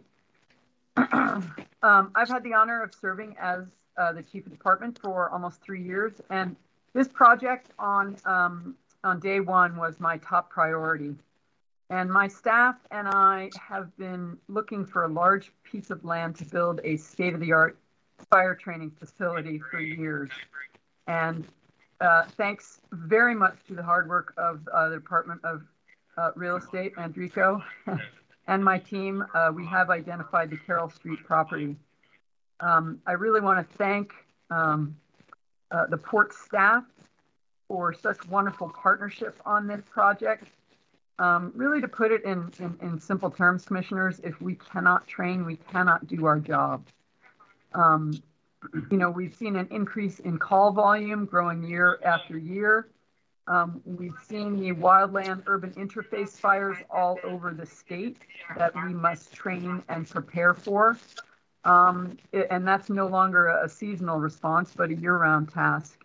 And the fire department, we need to be nimble and ready for whatever comes our way. Terrorist attack, earthquake, you name it, we have to be ready for it. And this fire training facility is critical for our city and our state. You know, and with every fire station throughout our city, you know, we pride ourselves, you know, being part of the fabric of each neighborhood we serve. And we really hope we can be a good neighbor and become part of the community surrounding this property. We have begun outreach to the community, and I plan to speak with neighborhood associations to ensure they feel included and really understand what this facility will add to the area. I think we can have some really wonderful partnerships. So I'm now going to ask my Chief of Administration, Tom O'Connor, to present some slides that will show you sort of a brief description on what we do as part of our training and some programs that I am very passionate about to continue to grow at our new training facility. And I thank you so much for your time. All right. Good evening, Commissioners. I'm Tom O'Connor, Deputy Chief of Administration, and I'd like to present you a few slides on our need for a new training facility. Currently, our Treasure Island facility is slated for demolition, and our back is up against the wall trying to find somewhere to train our members. Right now, we're the largest fire department and EMS provider in Northern California. And this state-of-the-art training facility that we're looking to build will serve as not only a regional training center, but also help us to serve all of Northern California's fire and EMS and incident command and rescue training needs. Next slide, please. So we're going to break it down into three sort of bite-sized morsels for you. For fire suppression, the fire department requires 3 academies per year to maintain our staffing, and each academy has roughly 50 recruits. We also have mandated training required year-round for the entire department. And in order for us to maintain our status and comply with the laws and standards, we need a parcel of land large enough to house the following. We need multiple classrooms. We need training props for our firefighter 1 and 2 course. We need urban search and rescue rubble pile. We need high angle rescue props. That's for our rope and cliff rescue techniques. We need transit training props where we simulate BART and Muni rescues. We need room for an emergency vehicle operations course, as well as a California commercial driving course. We need an agency briefing room. We need an emergency operations center capabilities, somewhere to store our apparatus and equipment, a shop to repair all these items, and also an in-service training prop area as well. Next slide. We also have roughly 80% of all the calls in our system are emergency medical calls. So for our emergency medical services division, we have roughly 300 employees broken down into 2 main components. We have our ambulance staff that responds out of our ambulance deployment facility. And we also have our growing community paramedicine division, where we kind of call this EMS prevention. We're trying to get out to our most vulnerable communities and populations before they become a 911 emergency phone call.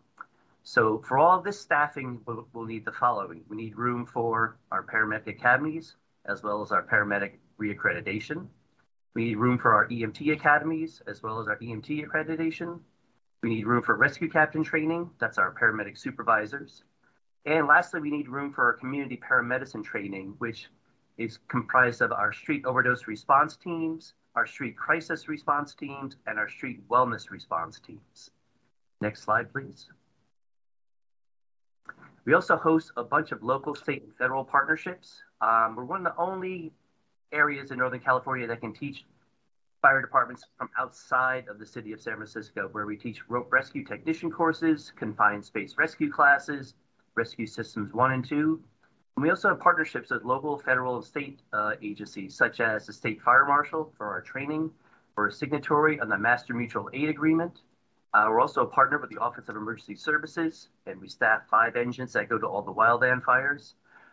We also have the City and County of San Francisco Emergency Response Team, which is part of incident management training. And we're part of the Bay Area Urban Securities Initiatives and the Training and Exercise Work Group. Next slide, please. And lastly, and perhaps most importantly going forward, this new facility, if it's approved, will let us delve deeper into our community partnerships, which are so valuable to us. So we have a lot of programs that encourage local youth and local residents to train and learn about fire and EMS in the hopes that they can get a career in public safety. So we have our city EMT program where we have our disadvantaged youth in San Francisco, who this was developed by Chief Nicholson along with some city partners. And we target and find residents of the community that look to find a career in public safety, and we host them and train them and then enter them into our 9910 program, which is a public service training program where we pay them to get the requisite hours to become paramedics and EMTs, and hopefully have them, again, gain a foothold into the middle class by entering a public safety career here in San Francisco. We have our Black Firefighters Youth Academy, which we've been hosting for a long time. We have pre-hiring orientations and preparatory academies for our candidates that need some more development. We have an annual Girls Fire Camp, which is hosted by our United Fire Service Women. And we're about to start with our Fire Candidate Training Center. It's a new testing system that allows us to target local residents, Bay Area residents, and again, train them to become firefighters, train them to become EMTs, help them become candidates on our entrance exams. This facility also will be hosting our affinity groups comprised of the Asian Firefighters Association, our Black Firefighters Association, our United Fire Service Women, our SF Rescue, which is our LGBT group, Los Bomberos, and lastly, our Partners in Labor, Local 798. And also we'll be hosting community events at this regional center, job fair, CPR training, hosting community meetings, firefighting boot camps. So you can see this is not just a training center for our members, but it's also a training center for our residents and our youth and our community groups. And we really want to be part of the fabric of the local community and try to present pathways, again, into careers in public safety, into careers that can, give someone a toehold into the middle class. So thank you for your time, and we really appreciate your hearing this item. And if I could have the next slide, please. And thank you, Chief Nicholson and Chief O'Connor. For this next slide, I'd like to invite Enrico Pennick, the director of the city's real estate department, to talk about the sort of site selection process that he went through with the fire department and the site assembly. Enrico? Thank you, Jamie, and good afternoon, President Adams and commissioners. My name is Enrico Pennick. I'm the director of real estate for the City and County of San Francisco. First, I would like to talk to you about site selection. We've been looking for a fire training facility for more than 3 years now. As you might imagine, the fire department needs a contiguous site of anywhere from 7.5 acres to 9 acres. Such an animal doesn't exist in San Francisco. Every site that would be potentially available is already either developed or well on its way to being developed. Our 3-year search took us as far as Brisbane and San Mateo County, trying to find acreage of the appropriate size. You might ask why this site and why Port property. What drove that decision-making is that this is an assemblage, which basically means that we're taking property from 2 different property owners to assemble together to make a site big enough for this project. After repeated refusals from the adjacent property owner, Prologis, to entertain a sale of their property, they had a change of perspective and a change of heart. Through diligent negotiations, we were able to secure a purchase and sale agreement for 4.9 acres, which is adjacent to the Port property. We are right now holding that property off market through a purchase option. That purchase option expires in May of this year. That purchase option has a signed purchase and sale agreement attached to it, and we're only waiting for the process to get the Port property before the city moves forward. Due to reasons regarding the state legislative calendar, we'll be going to the board to ask them to acquire the Prologis property at risk, i.e. before we get the final approvals from Sacramento, and I can explain a little bit more about that in a second. So it's the proximity to the Prologis site that makes the Port site so valuable. With the 4.9 acres from Prologis and the 2+ acres from the port, we would now have the assemblage that you see in the dotted box, which is approximately 7.5 acres, the minimum needed for this site. I really wish I could tell you that we had a plan B, but we don't. This is the only site that we've been able to identify. It's the only site that even through assemblage would meet the minimum standards for all of the essential activities that the fire department has just described to you. Now I'd like to take just a few moments to tell you about the transaction.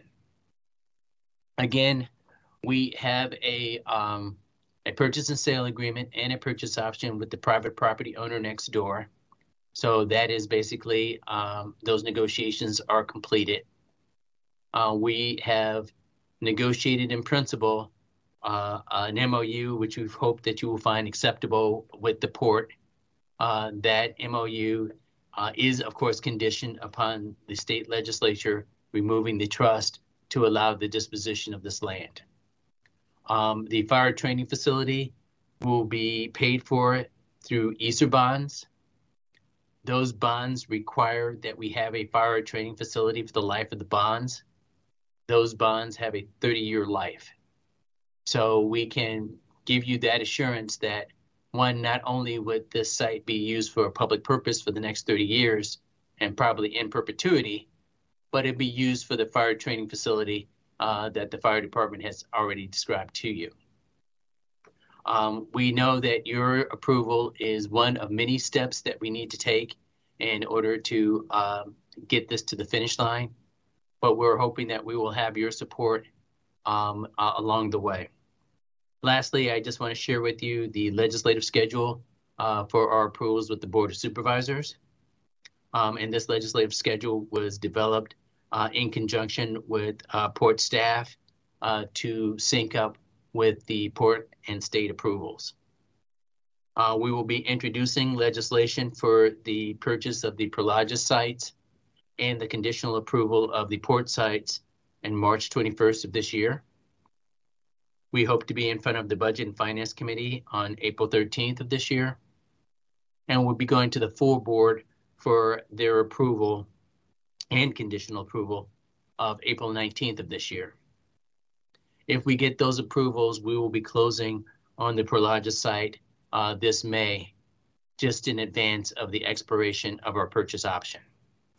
It's the expiration of the purchase option which requires us to go forward at risk because we've run out of time to wait for the state legislative process. This concludes my portion of the presentation. I'd like to turn it back over to Jamie for further comments. Thank you for your time. Thank you, Enrico. Next slide, please. And so I've just got a few more slides, commissioners, that I'll try to run through quickly, but I wanted to get back to the port role in all of this in alignment with the port strategic plan.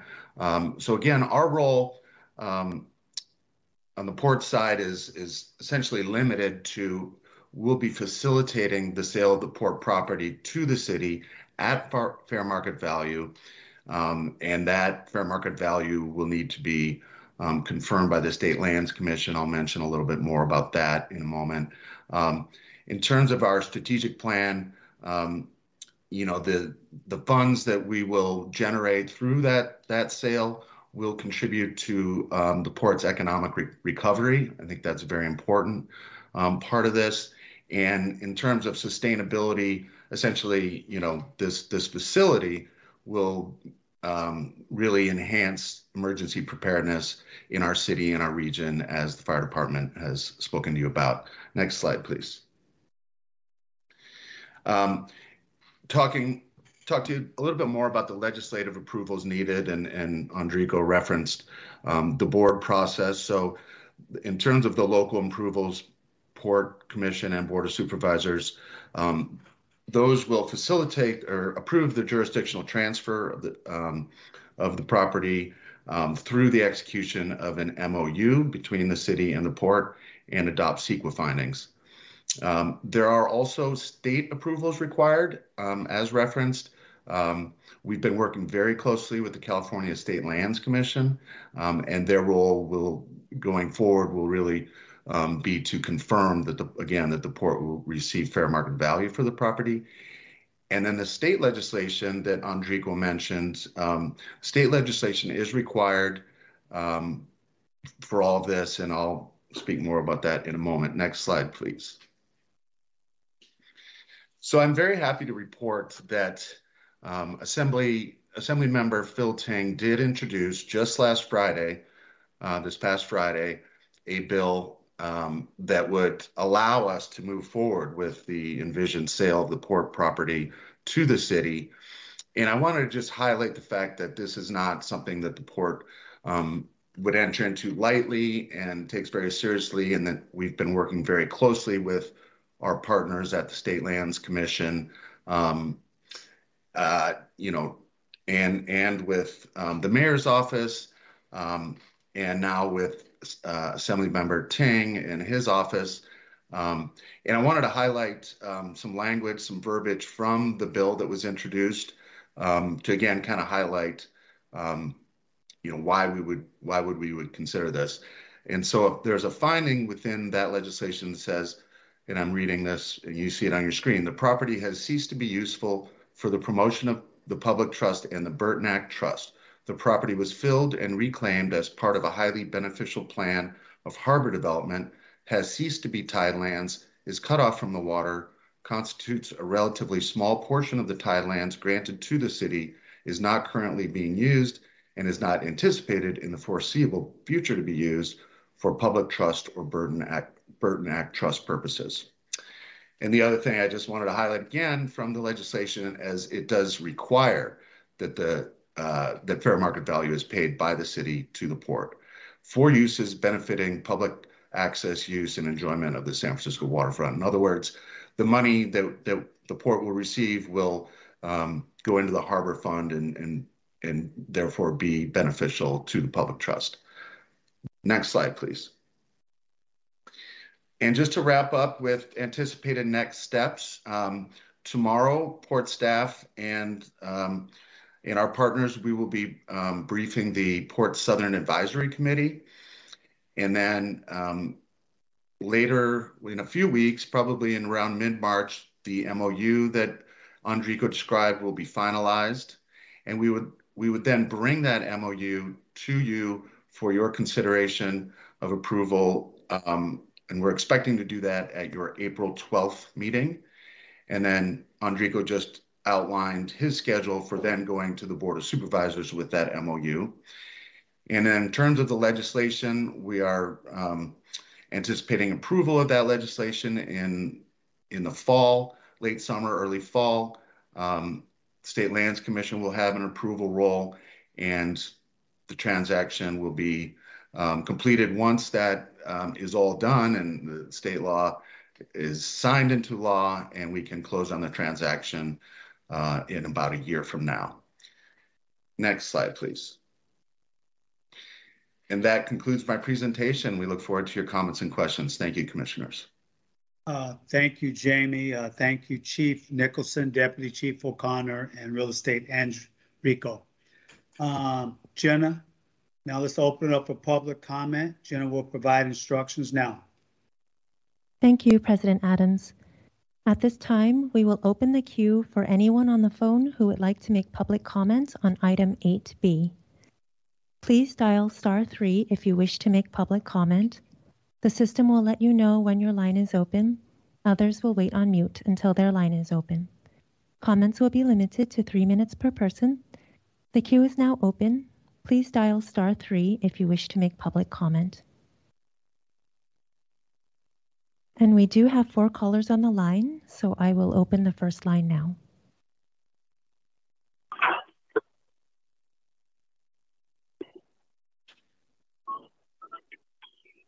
Good evening, Commissioner. Can you hear me?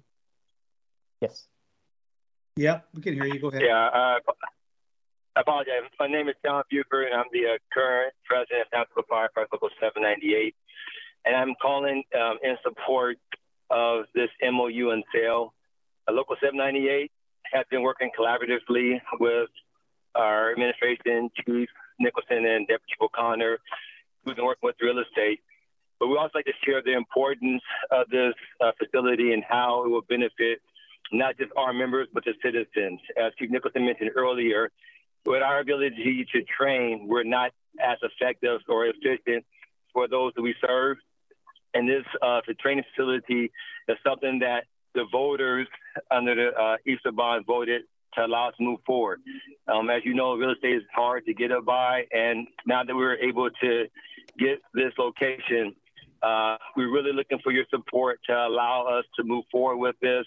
As I mentioned, Assemblyman King's office has introduced legislation to move us forward, and we're very optimistic that this not only be beneficial in this collaborative effort, like I said, for our members, but for the citizens, but also specifically the Bayview Hunters Point community, where they have a facility where they can see professional firefighters training there, interact with us, get to learn profession, hopefully entice more of them to move in there. So again, on behalf of the members of Local 798 and myself, I ask you that you support the sale of this property to the real estate department in our department. Thank you very much. Thank you. Appreciate your comments. Next. Thank you. Opening the next line now.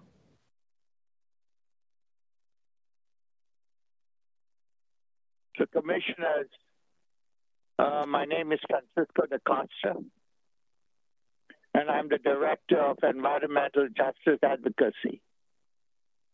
First and foremost, first responders need an area or facility that does not adversely impact their health. The real estate division hasn't conducted an environmental impact report. And in this case, the most important thing to do is to get the samples from the soil. Borings, they're called borings.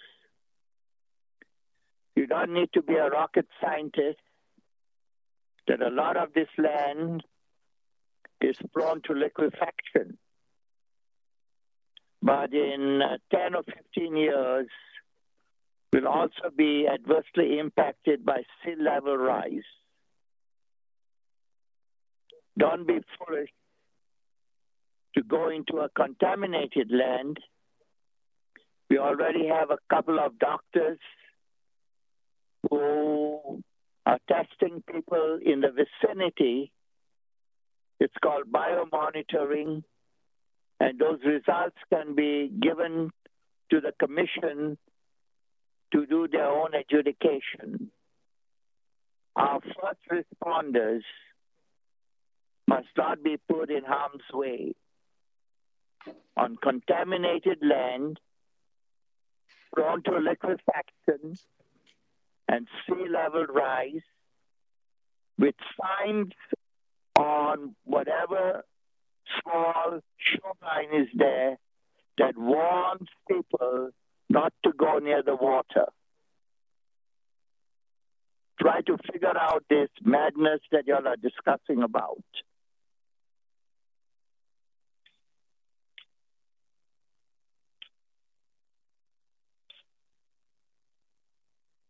Okay, I guess, thank you.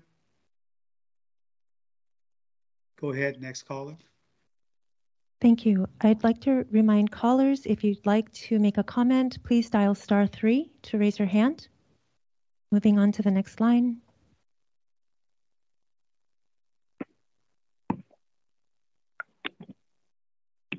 Hi, can you hear me? Yeah, we can. Yes, we can. Hello?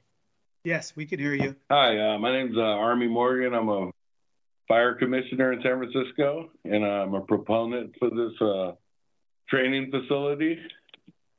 I think it's going to be really needed for the future and to keep growing the fire department in San Francisco. and it's a great opportunity for some of the younger kids in the Bayview. And like the Chief Nicholson and Chief O'Connor talked about, to help, create equity and create, diversity in the fire department, and to continue to do that. And it will also create good union jobs and construction jobs to build a site, which I am a member of the operating engineers as well. And this will create good union jobs, good construction jobs, and keep people working, and supplement our apprenticeship program and give opportunities for work for local hire in the Bayview. So I am a proponent. I think this is much needed with, the natural course of things. People retiring. We need to fill those spots. Need to bring in some young blood, and God knows what's coming in the future. So I think we need to be prepared. And that's all I got to say. Thank you for your time, commissioners. Thank you for your comments. Next. Okay, we have one last caller on the line. Opening that line now. Okay. Commissioners, can you hear me? Yes, go ahead. My name is Steve Nakaja. I'm the Vice President of the San Francisco Fire Commission. And with my colleague, Ari Morgan, as well as Commissioner Ken Cleveland, Commissioner Covington, as well as our President, Kathleen Feinstein, we support the proposed MOU between the Port and the City Real Estate Division. As a point of information, and so much appreciation goes to you, members of the Port Commission, but to the Real Estate Division, but to all in terms of San Francisco that are trying to create this much needed state-of-the-art training facility. I've been a fire commissioner for 25 years now. Came in when the consent decree was first presented, watched the department grow in diversity in terms of gender, as well as members of the community of color of San Francisco and beyond. Gained the knowledge base in terms of the importance of suppression. Watched San Francisco in the last 25 years grow in terms of building inspections in all areas included with that. Our San Francisco and our city has changed a great deal. All of us know the effects of COVID and in terms of what our department has to respond to, but also we now are the state-of-the-art direct service providers in terms of every crisis program that Chief O'Connell and Chief Nicholson talked about in terms of the street crisis teams and everything that you see in San Francisco every day in terms of what the need is, in terms of homeless population or mental health or in terms of drug addiction as well. And there's no way that I'm trying to make some comment that all are the same kind of problems in terms of San Francisco. Each one is a definite demand in terms of our services, but the department needs to do that. And how we do that is with a training facility. And how we do that is we recruit members of our community throughout San Francisco to become paramedics, to become firefighters, to become inspectors. So we need to do this in the training facility. We were grateful for Treasure Island. That agreement now, as you know, is over. We need badly this next state. And we are in, as Commissioner Morgan made reference, in a change of state with retirements coming on, with now a new generation of San Francisco firefighters, men and women. But we need to address the issues and concerns of San Francisco as we grow, as we try to recover through pandemic, as we deal with these social issues as well. I appreciate your time, and thank you very much, Commissioners. Okay, any other callers? Jenica? President Adams, at this time, there are no other callers on the line wishing to make public comment. Okay, public comment is closed. I think I'm going to start with you, Senator Burton. They're talking about the Burton Act. And it's about you, John Burton. And anyway, I wanted to say, Senator Burton, what do you think?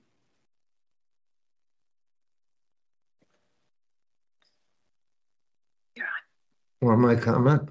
Yeah, you're up. Oh, I just think Tom O'Connor's comments were absolutely great.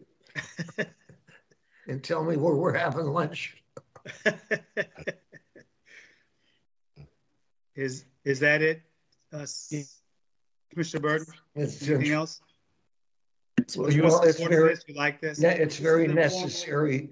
Where the firefighters are being trained now is kind of old and outdated, and I think they need some, modern facilities. Okay. Thank you, Commissioner Burton. Commissioner Gilman. Thank you so much for this informational. I am supportive of this item and will be supportive when it comes back to us as an action item. I just had one question. This is more purely a curiosity question for the Director of Real Estate. I was just curious, when the city looks to buy property, private or public, does it always negotiate and buy at fair market value? So I guess my question is, you're buying other property to make this deal work. We will be selling our property to you fair market value to go to the Harbor Fund to help our community and the trust. Is Polaris also, is that just how we always negotiate as a city? Thank you for that question, Enrico Pinnock, Director of Real Estate again. The short answer, I guess, is yes, but it has a bit of a nuance. We always do an appraisal before we acquire property. Obviously, as good stewards of the city, we like to buy property at a little bit below fair market value if we can. We always try to negotiate the best deal possible. We rarely buy property over fair market value. And if we were to choose to do so, the Board of Supervisors has to make certain findings to show that buying property above fair market value is in the best interest of the city. So hopefully that answers your question. Absolutely. We did do an appraisal for both the Prologis side and the Port side. Thank you so much. That absolutely answers my question, and I really appreciate it. And then I guess I just want to also just say thank you to our firefighters. I never realized before this presentation that the street response outreach teams, the overdose team, the crisis response team, actually lived underneath the fire department.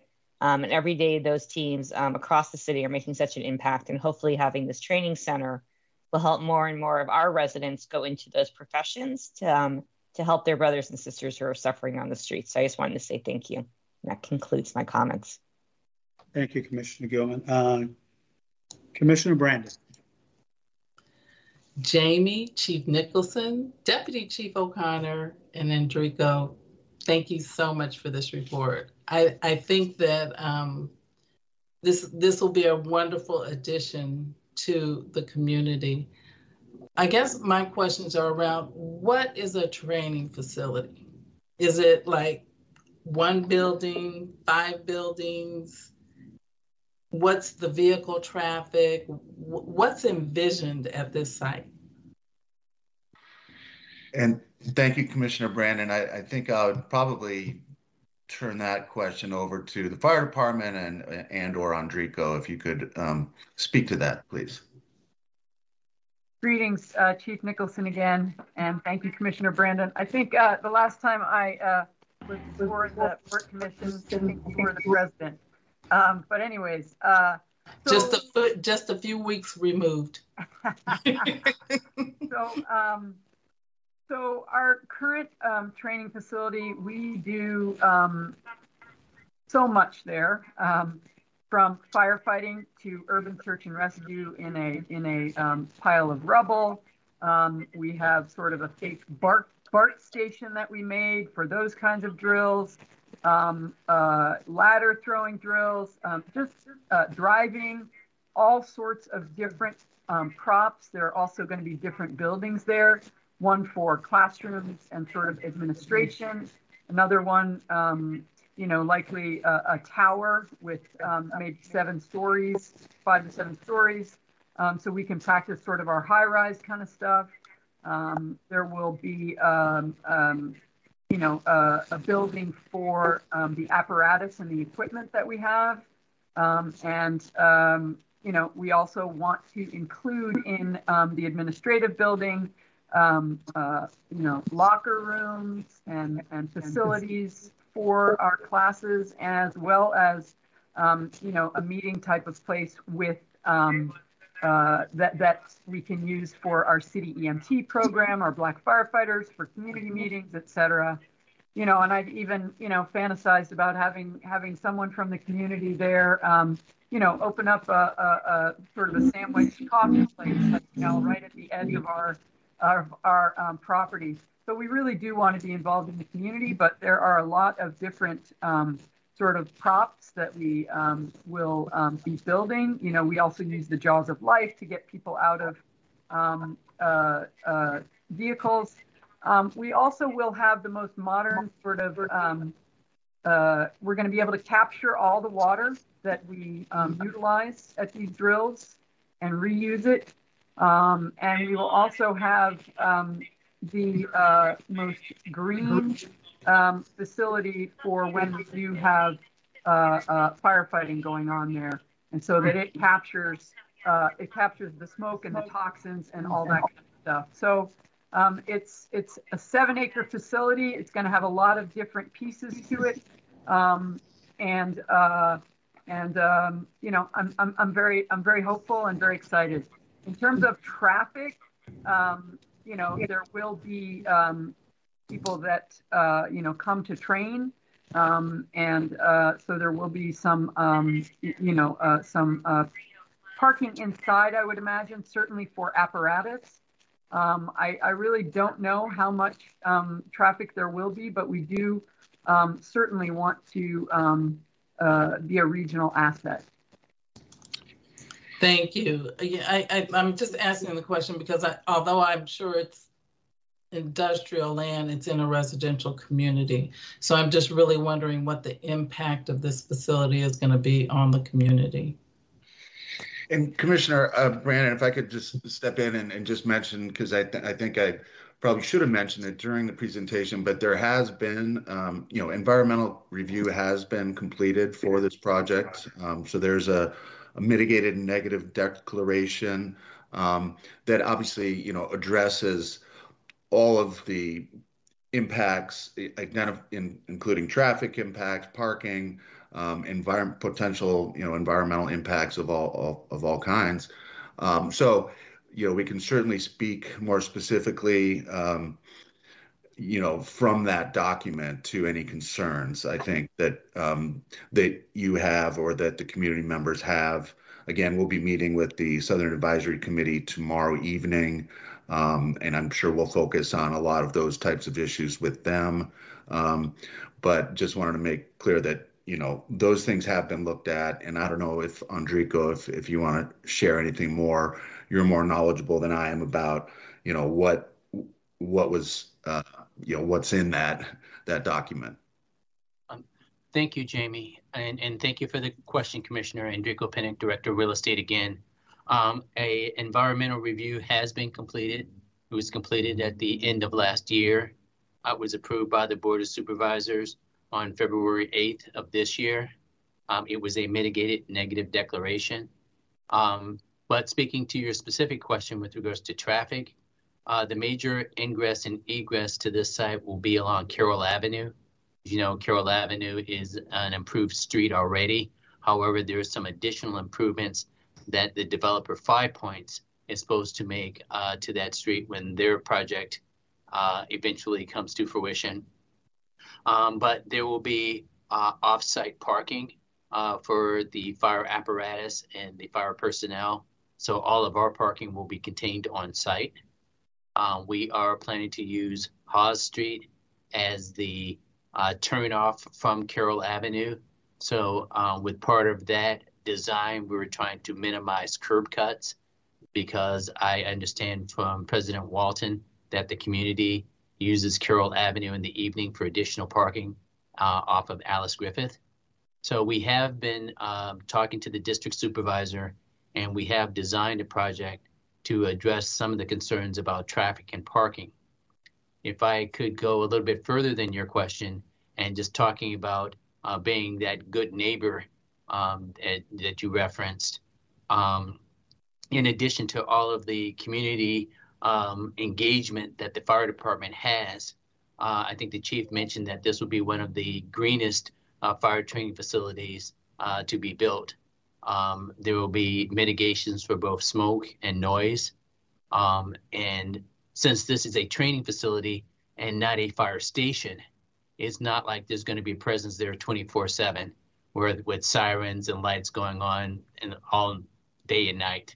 That we anticipate, and the chief can correct me if I go astray, that the majority of our training is going to be during the day, during business hours. There may be some weekend trainings as required, but we're not looking at this as a 24/7 typical firehouse where you would have, firefighters responding to emergencies. So we think that by design and by operation, we will be a good neighbor to the community. Wonderful. Thank you so much for that.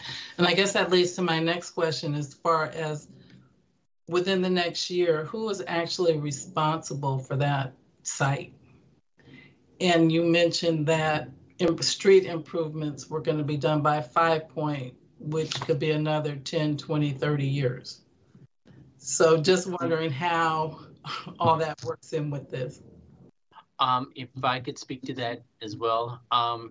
If you recall from the map that Jamie showed, I think it was slide 13, there are 2 paper streets, Bancroft Row and Griffith Avenue. Those paper streets will be, upon acquisition, vacated and made part of the project site. Carroll Avenue and Hawes Street are outside of the project area, as is Armstrong, which is on the other side, parallel to Carroll. Hawes Street will be improved to a level that would support this facility. Carroll Avenue will remain basically in its current condition for 5 Points development, and Armstrong, also being outside of the project, will remain in its current condition. So we will be doing street improvements to Hawes in order to allow for fire station engine traffic off Carroll onto Hawes and then onto the site. Thank you. Thank you. No, I'm very supportive of this project. And if this training facility looks anything like the new fire station, what is that, Pier 22.5. Yes. It's fire station 35. Yes.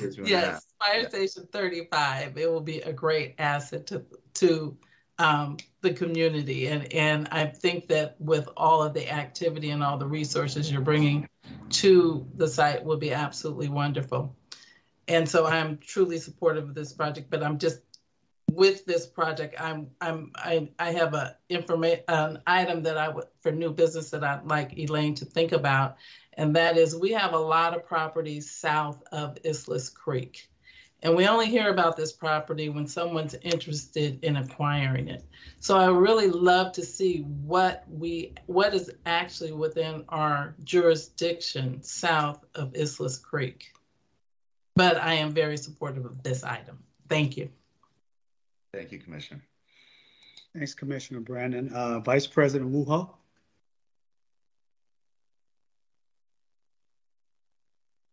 You're on mute, Doreen. You're on mute.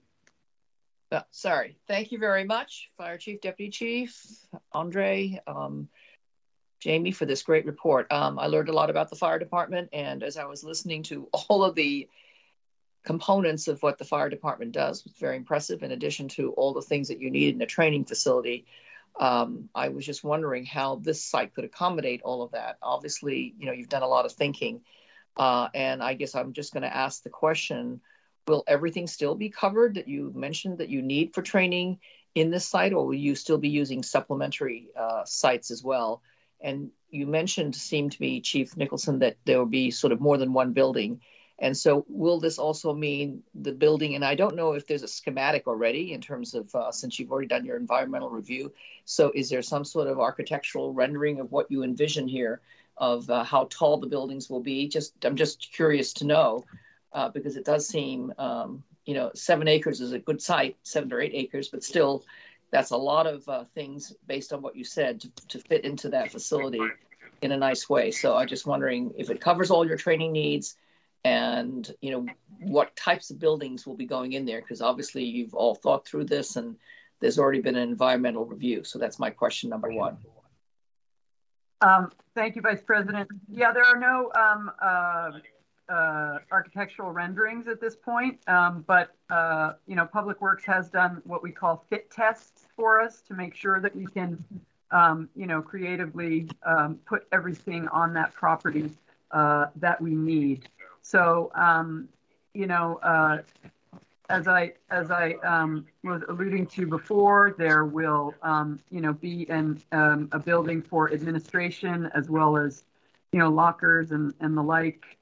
There will be probably a 6 or 7 story tower building, a place to store our apparatus. So there are going to be, several different, buildings on there. And yes, I believe they will fit. And I'm going to turn it over to Director Pennick. Good afternoon, Commissioner. Thank you for that question. Again, Enrico Pennick, Director of Real Estate. We don't have architectural drawings. We've been working through the city's DPW department, and we're trying to be judicious with our resources, so we haven't paid for that. But we do have the mitigated neg deck, and it did make some assumptions as to the layout of the facility, and I can just run through that list for you very quickly.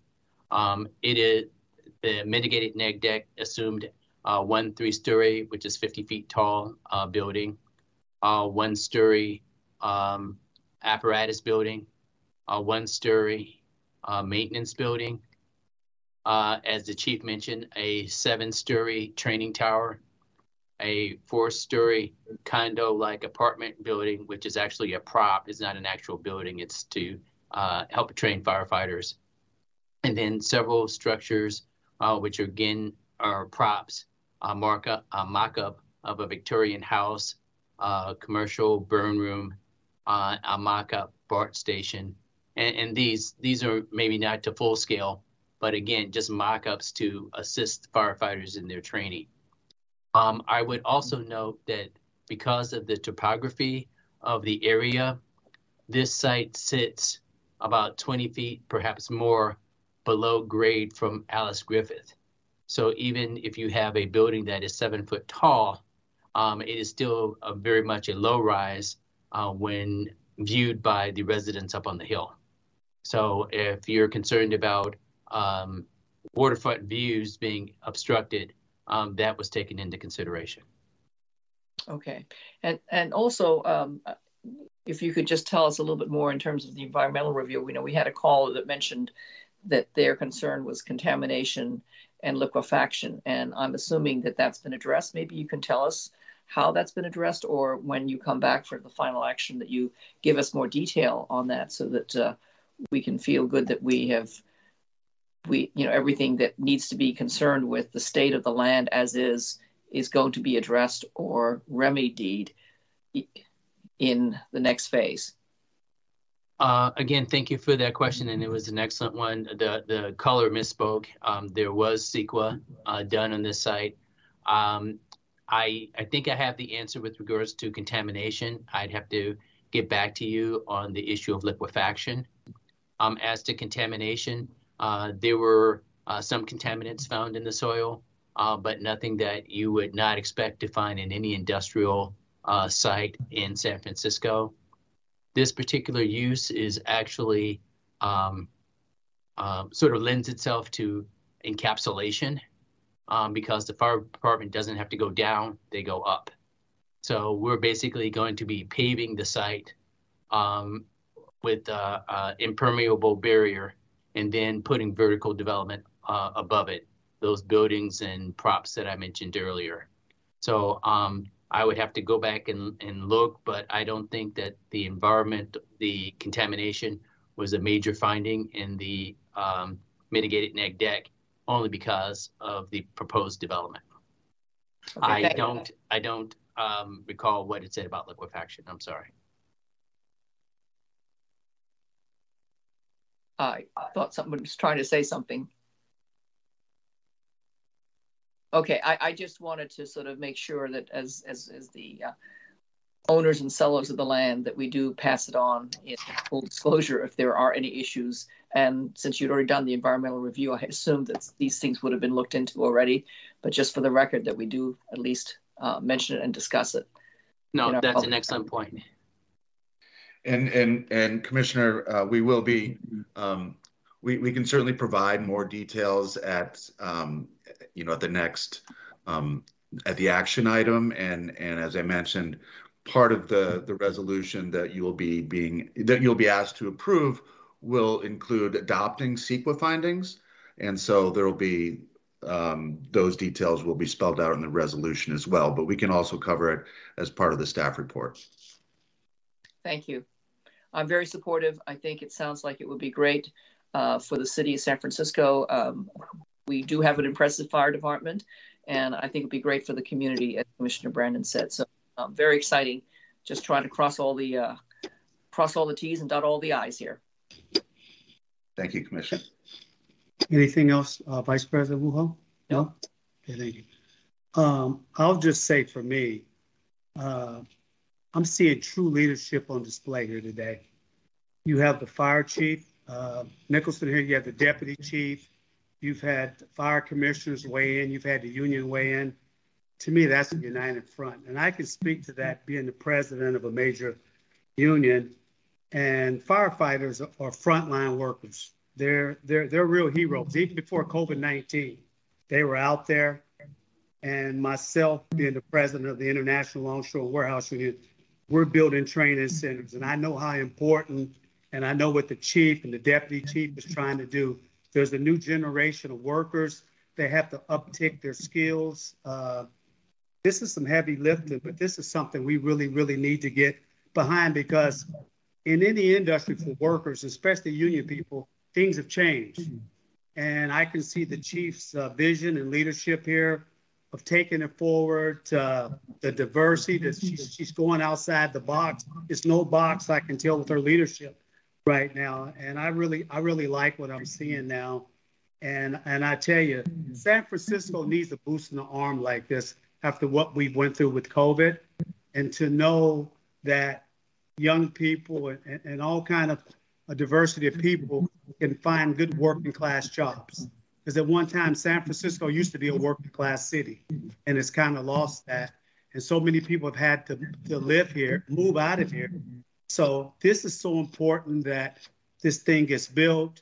We bring the next generation of firefighters, and they will just take things to the next level, and they'll just be so much better. And I'm really excited about what this is going to look. And I think this will add another dimension to our great city that we all live in here in San Francisco. Chief, thank you so much, because I've seen people come on and they'll send their second or their third. You've come here with your deputy. You're putting it on the line. I appreciate that. You're leading from the front, and I really appreciate that. You're doing it silently, but you're leading, and I appreciate you and Deputy Chief O'Connor coming, and the fire commissioners and the union, and you're all on the same page, and I'm really happy you're all rowing in the same direction. So you have my support when he comes back. Thank you so much, President Adams and commissioners. Much, much appreciated. All right. Carl, next item, please. Item number 9 is new business. I have recorded 2 items for new business. One is to report on the properties Port owns south of Islas Creek and discuss strategies for those properties. And the second is to come back on our leasing policies and ensure that we have what we need in terms of financial stability and protection for Port in those leasing policies for new tenants. Is there other new business?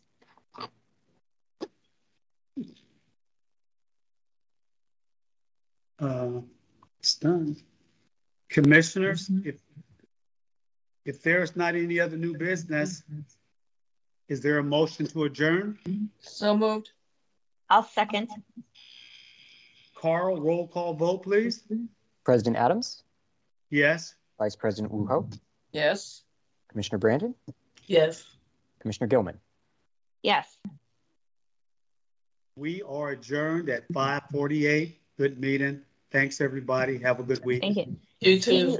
See you all in person. Yes. Time.